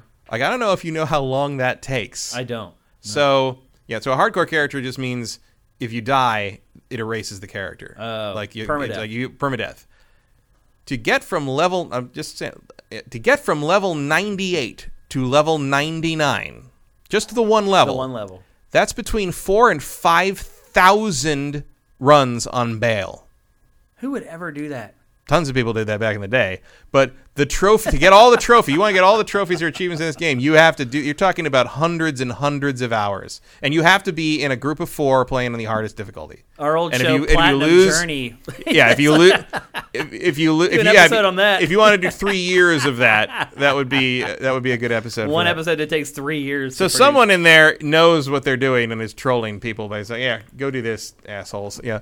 I am more or less enjoying it. I mean, I'm playing my favorite class, which is a necromancer, which I feel got a little muddied in 3. Like, he's not as fun in 3 for me. I like that I can just stand there and let like all these skeleton minions just like beat the shit out of things, and I don't have to do anything. I just run back in and pick up the hell gold. let loose. Yeah. Yeah. The story is not particularly compelling. It's not. It turns out a bunch of the stuff that I remembered fondly about Diablo 2 actually happened in Diablo 1. Like, I was like, where's that line? Like, oh, that's Diablo 1. Okay, interesting. So yeah, I don't know. Like, I'm still going through it. I've got a bunch of stuff to play. We're not even talking about the other game I played this week, which is Sable. Yeah, and we'll talk about that next week. We have a full show this week with all the other stuff. Yeah, might be a good time to do that too, because maybe they'll get that first patch out. Right. But why? Because Sable's rough right now? Sable's rough. Sable's... I'm not surprised to hear that. Put it this way. I can't remember ever seeing this before, but when I reloaded the game, I saved the game, and I quit out, and I did the quick resume thing. Yeah, I picked the game when I turned the Xbox on again, and it loaded back up. And I was standing next to an interactable object, and it loaded up, and for like 1 second, the interactable prompt was the E key. What? A keyboard key, an E key, and it switched to the Xbox like controller layout. I'm like, oh, son. There's some holes here. I am not surprised. I mean, that demo was really rough that we covered. Oh, the demo was better in some places. Really? Like there's stuttering in this. It was not in the demo. Wow. Especially when you get out in the main world. Wow. That's a shame. We'll get to it next week. Yeah, we will. But Diablo, I'm still going back to Diablo 2 pretty regularly if I want to just play something and put a podcast on and run around. Someone in our chat basically said exactly how I feel about what I've played of it so far, and let me see if I can find it. Now you're back in FIFA. Yeah, now I'm back in FIFA land. Someone basically said like playing it reminded them how much more they liked Diablo 3. Mm-hmm. And I agree with that 1,000,000%. Yeah, Diablo 3, especially having started to play Diablo 2 again, Diablo 3 definitely feels like an improvement. Diablo 1 has a special place for me, and I played the remaster of Diablo 1 when that hit a couple years ago on Battle.net, and I still enjoy Diablo 1. This one, there's just something a little like sterile and scattered about this one that is not holding my attention in the same way the other two do. And I'm surprised by that because I don't remember Diablo 2 being like that. Like I played Diablo 2 when it came out a lot. People have confirmed in chat by the way that Sprint was in the original. Yeah, I don't remember that. I really don't. I don't know if I just never used it or what. But yeah, it was not... I've been disappointed. Sneaky, I had to go at you for liking Detroit because Detroit's content is garbage, not because of the state of this game. Detroit is a fine, non-buggy, technically solid piece of shit. David Cage is the worst writer in video games. Take Star Wars away from him, for God's sake. What are you doing? At any rate, this is fun. It's fine. It's too expensive for what it is. I regret buying it. I wouldn't have thought for moral reasons and for I don't think I wouldn't have thought that it. before I bought this, but I do. Yeah. Like $40 should be a fair price for this, but it's not. I don't feel like it is. It feels too old still. It does. It feels archaic. It looks and not in a nostalgic way. Yeah, it doesn't look old anymore. No. It still plays, old. Yeah, even with the I'm playing it on PlayStation. And I do believe that the console version of Diablo 3 is the superior version because it has controller controls. Right. They nailed that. Like Diablo 3 feels better to play with a controller, which is an absurd thing to say, but it is true. Yeah. And I thought the same thing might happen with Diablo 2, and it worked. The controller controls are fine, but it doesn't help. It doesn't pull me into the game and make me feel more like I'm in control of the character like it did with Diablo 3. Going from PC to console with Diablo 3 was like a revelation. Yeah. And this is just sort of like... Also, I get lost a lot. Yeah, like I don't. I have the map overlaid a lot. Yeah, well, also I don't like that. Like the map changes when you reload it again, and I know that Diablo 3 does that, but it's like I don't know. It all looks the same. I mean, even though they've upgraded the graphics, it just feels so repetitive. Yeah, the area and it's like now I'm in the blood marsh, and now I'm in the stony field. Like, how would you know? Like it's all the same thing. Until you get to the real next act of the area, everything is just sort of identical. Yeah, and it's a slog. Yeah, I would recommend against getting this. Like if you haven't pulled the trigger yet, I've had fun playing as my necromancer again. Like I enjoy the necromancer still, but part of the appeal of the necromancer for me is I don't really need to do anything. Right, it's just sit back and I just walk around and my guys kill things and I pick up the stuff and that's the end of it. And like that's not really playing a game. Well, it's kind of like I like turrets in games. It's kind of the same thing. Yeah. It's like you just set the turret down and let it do its thing and go pick up the drops basically. Yeah, and there's some like glitches here and there where like I've gotten caught on scenery and then warped to the other side of it to keep like the glitches tend to fall in your favor. Like they're warping you around stuff or getting you out of stuff that you might get stuck in. So but I don't remember the original game doing stuff like that. Yeah, I don't either. So there's a little rough edges there. I'm sure those will be patched as you go through it, as time goes on. But it's good. Like it's not bad. Like it's Diablo 2, but like mostly it just sort of taught me some things I didn't realize I thought about. I mean, look, it is the definitive version of Diablo 2 now. Like, it would be hard for me to recommend someone play the original version first, but I wouldn't play either. So, I would just play Diablo 3 and wait for Diablo 4. Yeah, it feels like... It does feel kind of like if you have Diablo 3, why would you go back to this? Yeah. Unless you just absolutely have to live the nostalgia goggles right. for Diablo 2 right now. And I feel if you did that, you probably put 1,000 hours of your life in Diablo 2 and you don't need to do any more. And you know what else, Matt? You have a very convenient excuse to not to. Right. Yeah. Morally. Do not support this company if you don't have to. If I'm on the fence about this and I'm looking for a tiebreaker, there you go. You know, the things that Activision, or Blizzard, more than Activision Blizzard, but Blizzard had done behind the scenes over the last decade, really. So if you're looking for a reason to not buy it, other than Matt and I, seems like both of us recommending you to not buy it. I mean, I think I'm liking it more than you, but I still feel like $40 was a lot for what I ended up getting. Does Blizzard ever discount its games? Yeah, sometimes. Can you get them cheaper?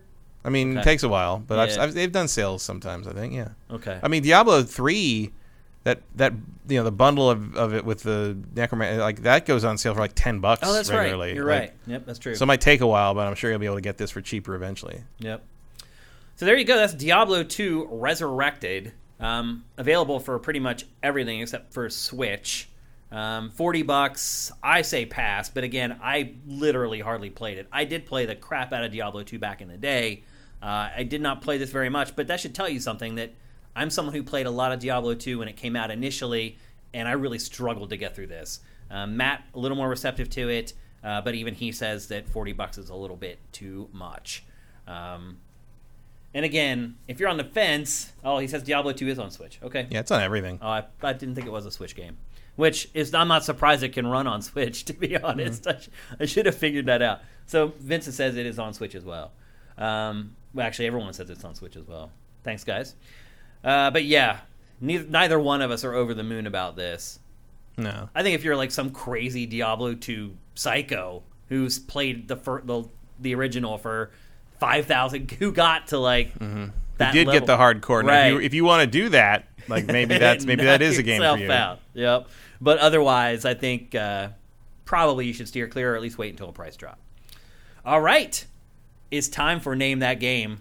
I was disappointed in myself last week. Like, I thought I could make it through all the clues before you guys guessed Fear. Stickers already went out. That guy's actually in California who won last week. For those who don't know how Name That Game works, I will give you a series of clues. You need to try to guess the name of the game before that guy. And that guy's pretty good, so you're going to need to be on it.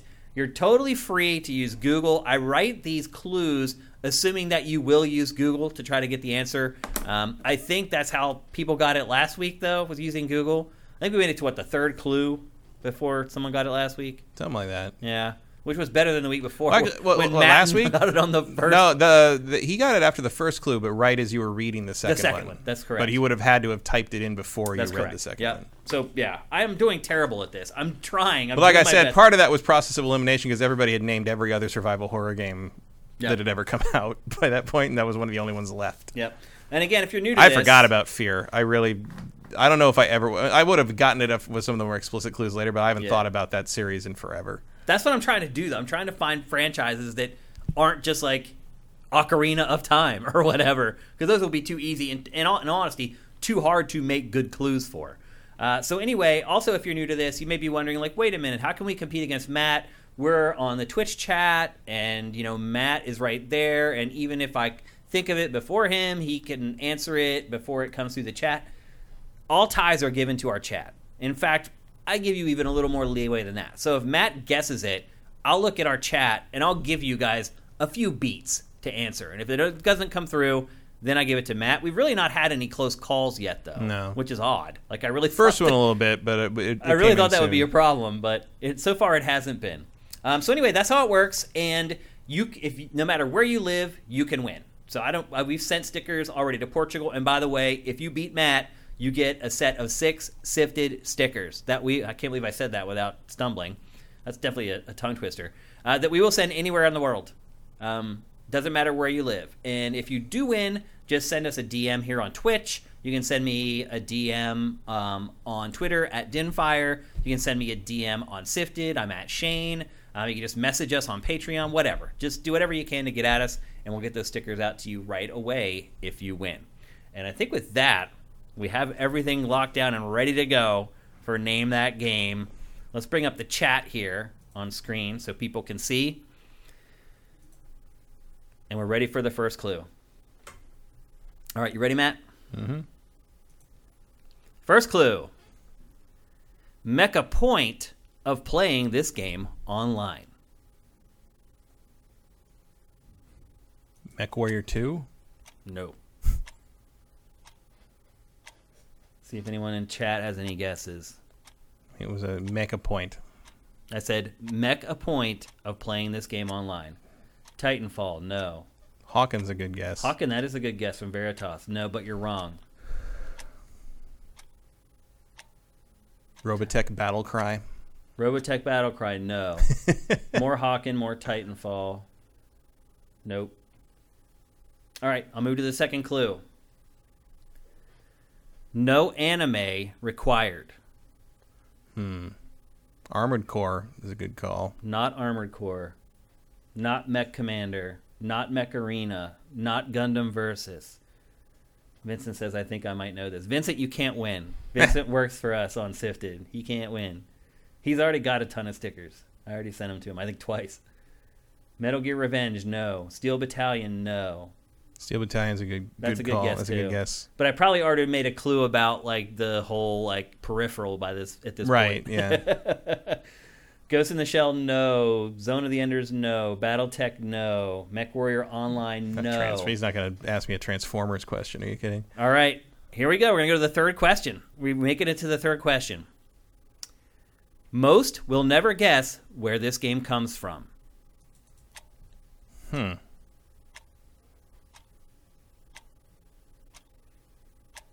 Transformers, no. Armored Core, no. World of Tanks, no. All right, we may make it to the fourth clue on one of these. World of Tanks, no. BattleTech, no. Playland, you missed the clues. The first clue was make a point of playing this game online. The second clue was no anime required. The third clue was most will never guess where this game comes from. Not Steel Battalion. That's like the 10th time someone guessed Steel Battalion. Zone of the Enders, no. Cyberbots, no. Mobile Suit Gundam Maxi Boost, no. All right, here we go. We got to the fourth clue. I'm very excited for this. Here's the fourth clue. And this one will give it away, I think. At least for, I think, people in the chat. Chrome Hounds? Yep, that's it. There you go. GX Gear got it. It's Chrome Hounds. Nice job. Here's a round of applause for you, GX Gear. I think they just got to the point where they had just looked at Google and like that's the only mech game. No, I did play that back in the day. It's like because the online should have given it away because that's the only way to play that game. Well, here were the last two clues. And this one I think would have given it away for people who can use Google. Who let the dogs out? Sega let the dogs out. Mm-hmm. And then the final clue was that bumper sure is shiny. Right. And by then someone had definitely got it. So that's it. Chrome Hounds. And yeah, so let me go through the other clues here. Make a point of playing this game online. That's self-explanatory. No anime required. I knew that would help people chop out a bunch of games that they may be guessing. Most will never guess where this game comes from. From software. Yeah. Yep. Most people don't know that's a From Software game. It was an Xbox exclusive. So that Armored Core guess was closer than anything, really. Yep, it was the closest, yeah. So there you go, Chrome Hounds. GX Gear, Congratulations. Nice job. You guys can start putting questions in chat. We're actually going to do some Q&A today. Just make sure you go at Sifted Games with your questions. GX Gear, send us a DM here on Twitch. You can send me a DM on Twitter at Dinfire. You can send a message on Patreon. Or you can send me a DM on Sifted at Shane.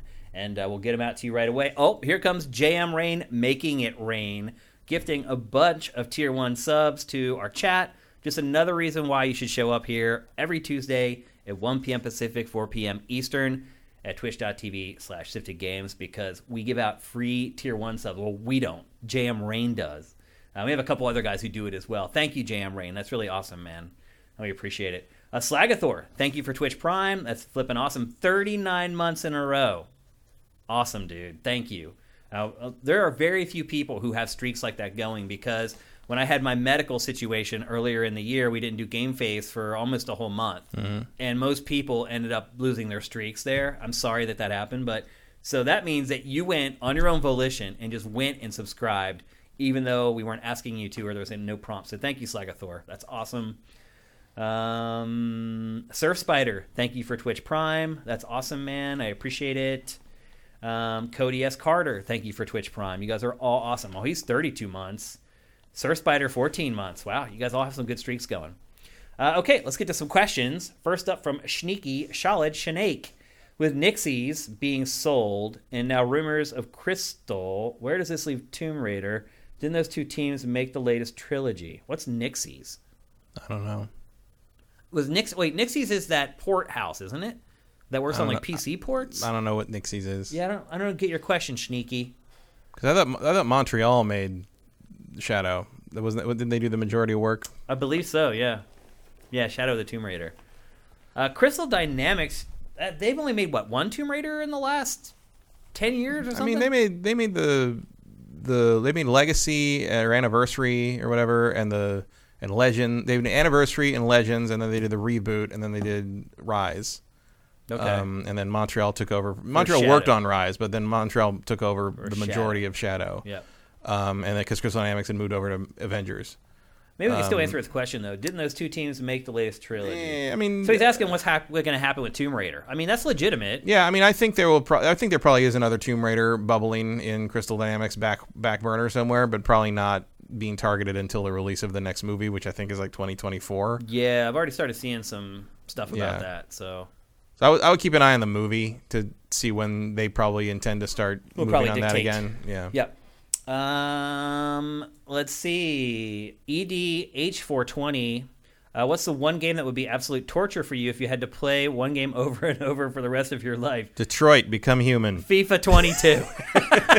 Or maybe Diablo 2. We had a heaping helping of these types of games in the show today. I mean, in all honesty, any game would be that if you had to play it over and over again for the rest of your life. I can't think of any game I would want to play for the rest of my life. No. Like... I can't think of a game I want to play for the rest of the week. Like maybe like Tetris. No, I don't like Tetris. I'm just grasping at straws. No, there's nothing that I would want to do. It'd have to be something that always was different. Yeah, there's nothing. Like puzzle games. That's it. I guess it would have to be like some kind of multiplayer thing or like something like that. You know, it'd have to be something that would change because of human elements or something. But I don't even like that. I find that repetitive too. I mean, I love shooters, and I can't think of a single shooter I'd want to play for the rest of my life. I rarely play the same game 3 days in a row. Right. You know, I'm not. Yeah, any game would be torture after that amount of time. Yep. Okay. Let's see what else we got here. From Vincent, Nintendo did use third-party studios to help with Smash and Fire Emblem, and those turned out well. Why are you worried about Perfect Dark doing the same thing?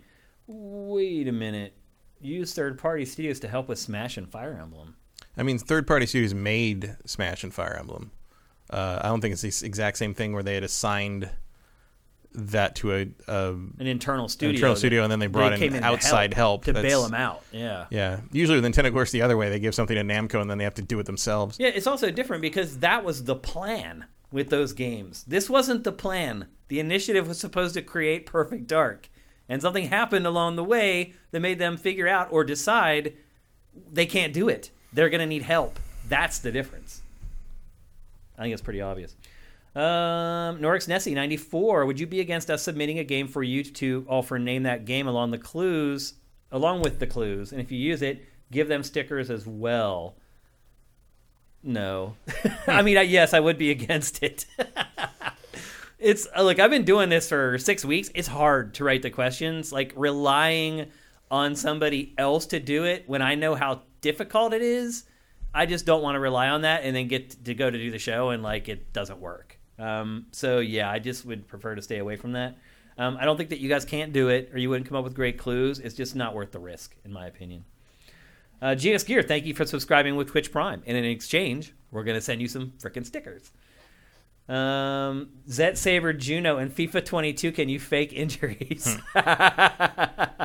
Yeah, and they come out with the spray that can fix broken bones and repair torn ACLs. Yeah, that is my biggest issue with soccer is how they fake that they're like dying. Mm-hmm. And then they come out and they have a little aerosol spray. They spray it on their leg and they spring up and they run down the field. Bactine does wonders these days. I have, That is my biggest problem with soccer. My friend, someone I went to high school with, her dad was an inventor. He invented the quartz part of the quartz crystal that goes in every single LCD thing that's ever been made. Oh my god! But at one point, he invented an antiseptic spray that did not sting. Like, it was just as effective as like Bactine and things like that, but it didn't sting. And no one would make it because in focus tests, people didn't think it was working. They thought it wasn't because working. It didn't hurt. Wow, maybe they need to take that approach with the vaccines for the people who won't get it. Maybe they need to put something in there that just makes it painful or something. You just got to put it in the horse paste and it solves itself. Just let them eat it. That's great. Can you fake injuries in FIFA 22? I'm not an expert enough to maybe answer that, but that is my biggest problem with soccer, is how they fake injuries. Cinetite says Nix's. Yeah, I think that is the PC Porthouse. Playland MX, will there be a yearly Sifted Summit like back then to know where Sifted is and what is planned on the roadmap? That's not a bad idea. We haven't done one of those in we did not do one last year because of the pandemic and blah, blah, blah, which really is a lame excuse because the summits are virtual anyway. But yeah, we didn't do one last year. We had done one, I think, every year before that. But yes, I am open to bringing it back. And we need it because we got to figure something out, folks, because our Patreon is hurting. Hurting. Like, if you're watching us on YouTube and you've been waiting for that moment to contribute to our Patreon, now's a really good time. Just saying. But yeah, I'll look into it. And obviously, if we do have the summit set up, I will announce it here on the show, and we'll message it on itsifted.net and on our Patreon and blah, blah, blah, to make sure you guys can all participate, because it is valuable. And I should have done it last year, and I didn't. So I'm sorry. Wood Metals, first time chat from a viewer, and that's worthy of bringing him up on screen. There he is, Wood Metals. That's a great name. First time chat from viewer. Welcome to GameFace, and we hope you'll come back. Shane, you talked about The Walking Dead. What did you both think of the original comic run? So I never read the novels at all. I have only watched the show, which has presented issues throughout the run of the show, because back when people cared about The Walking Dead, right, lots of people who read the comics would spoil what was going to happen before it happened in the show, and that used to drive me crazy. But luckily, past about season 3, nobody cared anymore. None of that made any difference. The farm seemed to cull pretty much 80% of the show's audience. It diverged so much from the comic that there was nothing, you couldn't spoil anything anymore, really. Yeah. So, except for a couple major plot beats they did take from the comic, but then they happen in the show rather differently. So yeah, the farm seemed to kill that show. Yeah, when they went to Herschel's farm, that's when everyone seemed to just fall off. I have stuck with it. When was that? 8 years ago or something. Was that season 2 or something? 3, I think it was. 3? Yeah, I gave up in this. I think it was the second episode of season 2 where they're trying to drag the zombie out of the well.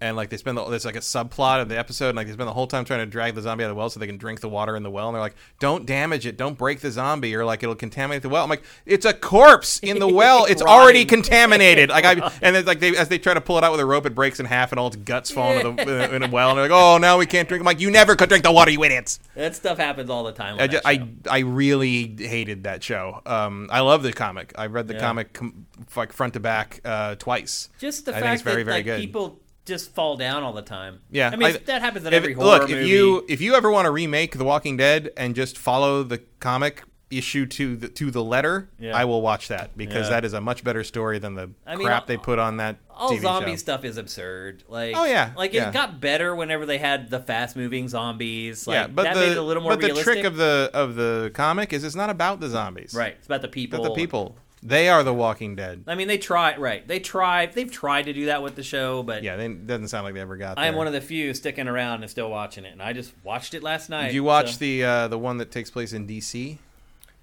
that called Walking Dead? Is that the one with the kids in it? Maybe. It was recent. It was premiered last year. Yeah, or something. I honestly watched the first half of the first episode and never watched it again because the kid actors were too bad.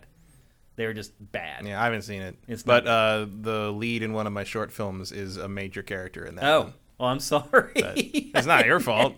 Well, I said they're bad actors. So. He's an adult. He's not one of the kids. I'm talking about the kid actors. Yeah, they're very bad in that. So I have not watched much of it.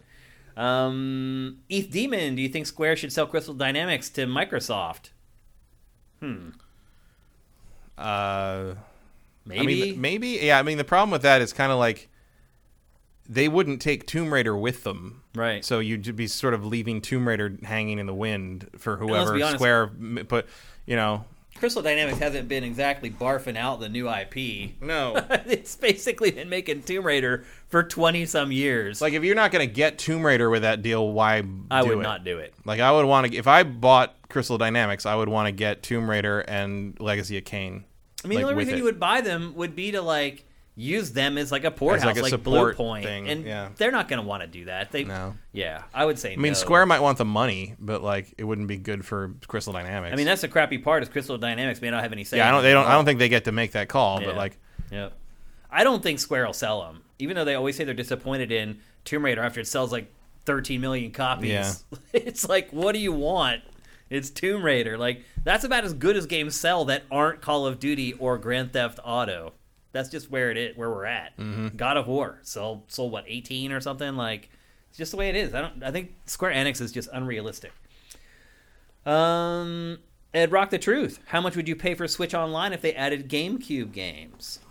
I don't know. I guess you could add another $10 a year to that. I mean, it depends on what the games are. Yeah. And give me how Eternal well Darkness run, and if they look better than they did on GameCube, if they run in HD or at least 720p, stuff like that would matter. Yeah, I mean, you could definitely do some. But you could get more money out of me for that, for sure. Especially if you put like Rogue Leader in there, and there's a bunch of stuff. Original Pikmin, some of the rare stuff. Eternal Darkness, there's make it so people don't have to hunt down a copy of Cubivore. Right. Yeah. I mean, I would argue there's probably more games worth getting on a service for GameCube than N64. Yeah. Certainly more that holds up today. That would hold up. Yep. Good question, Ed Rock. The Truth. Ashes in the Hourglass. What's an obscure N64 game you'd like to be added to Nintendo Switch Online? Mine would be Mischief Makers. That's really good. Or Ogre Battle 64. Shake, shake, shake. Shake, shake, shake. Person of Lordly Caliber. Say the subtitle. Yeah, exactly. That was one of my first reviews at Tech TV. Yeah. First was Grandia 2, but that was like the second or third one. And I played that whole damn game.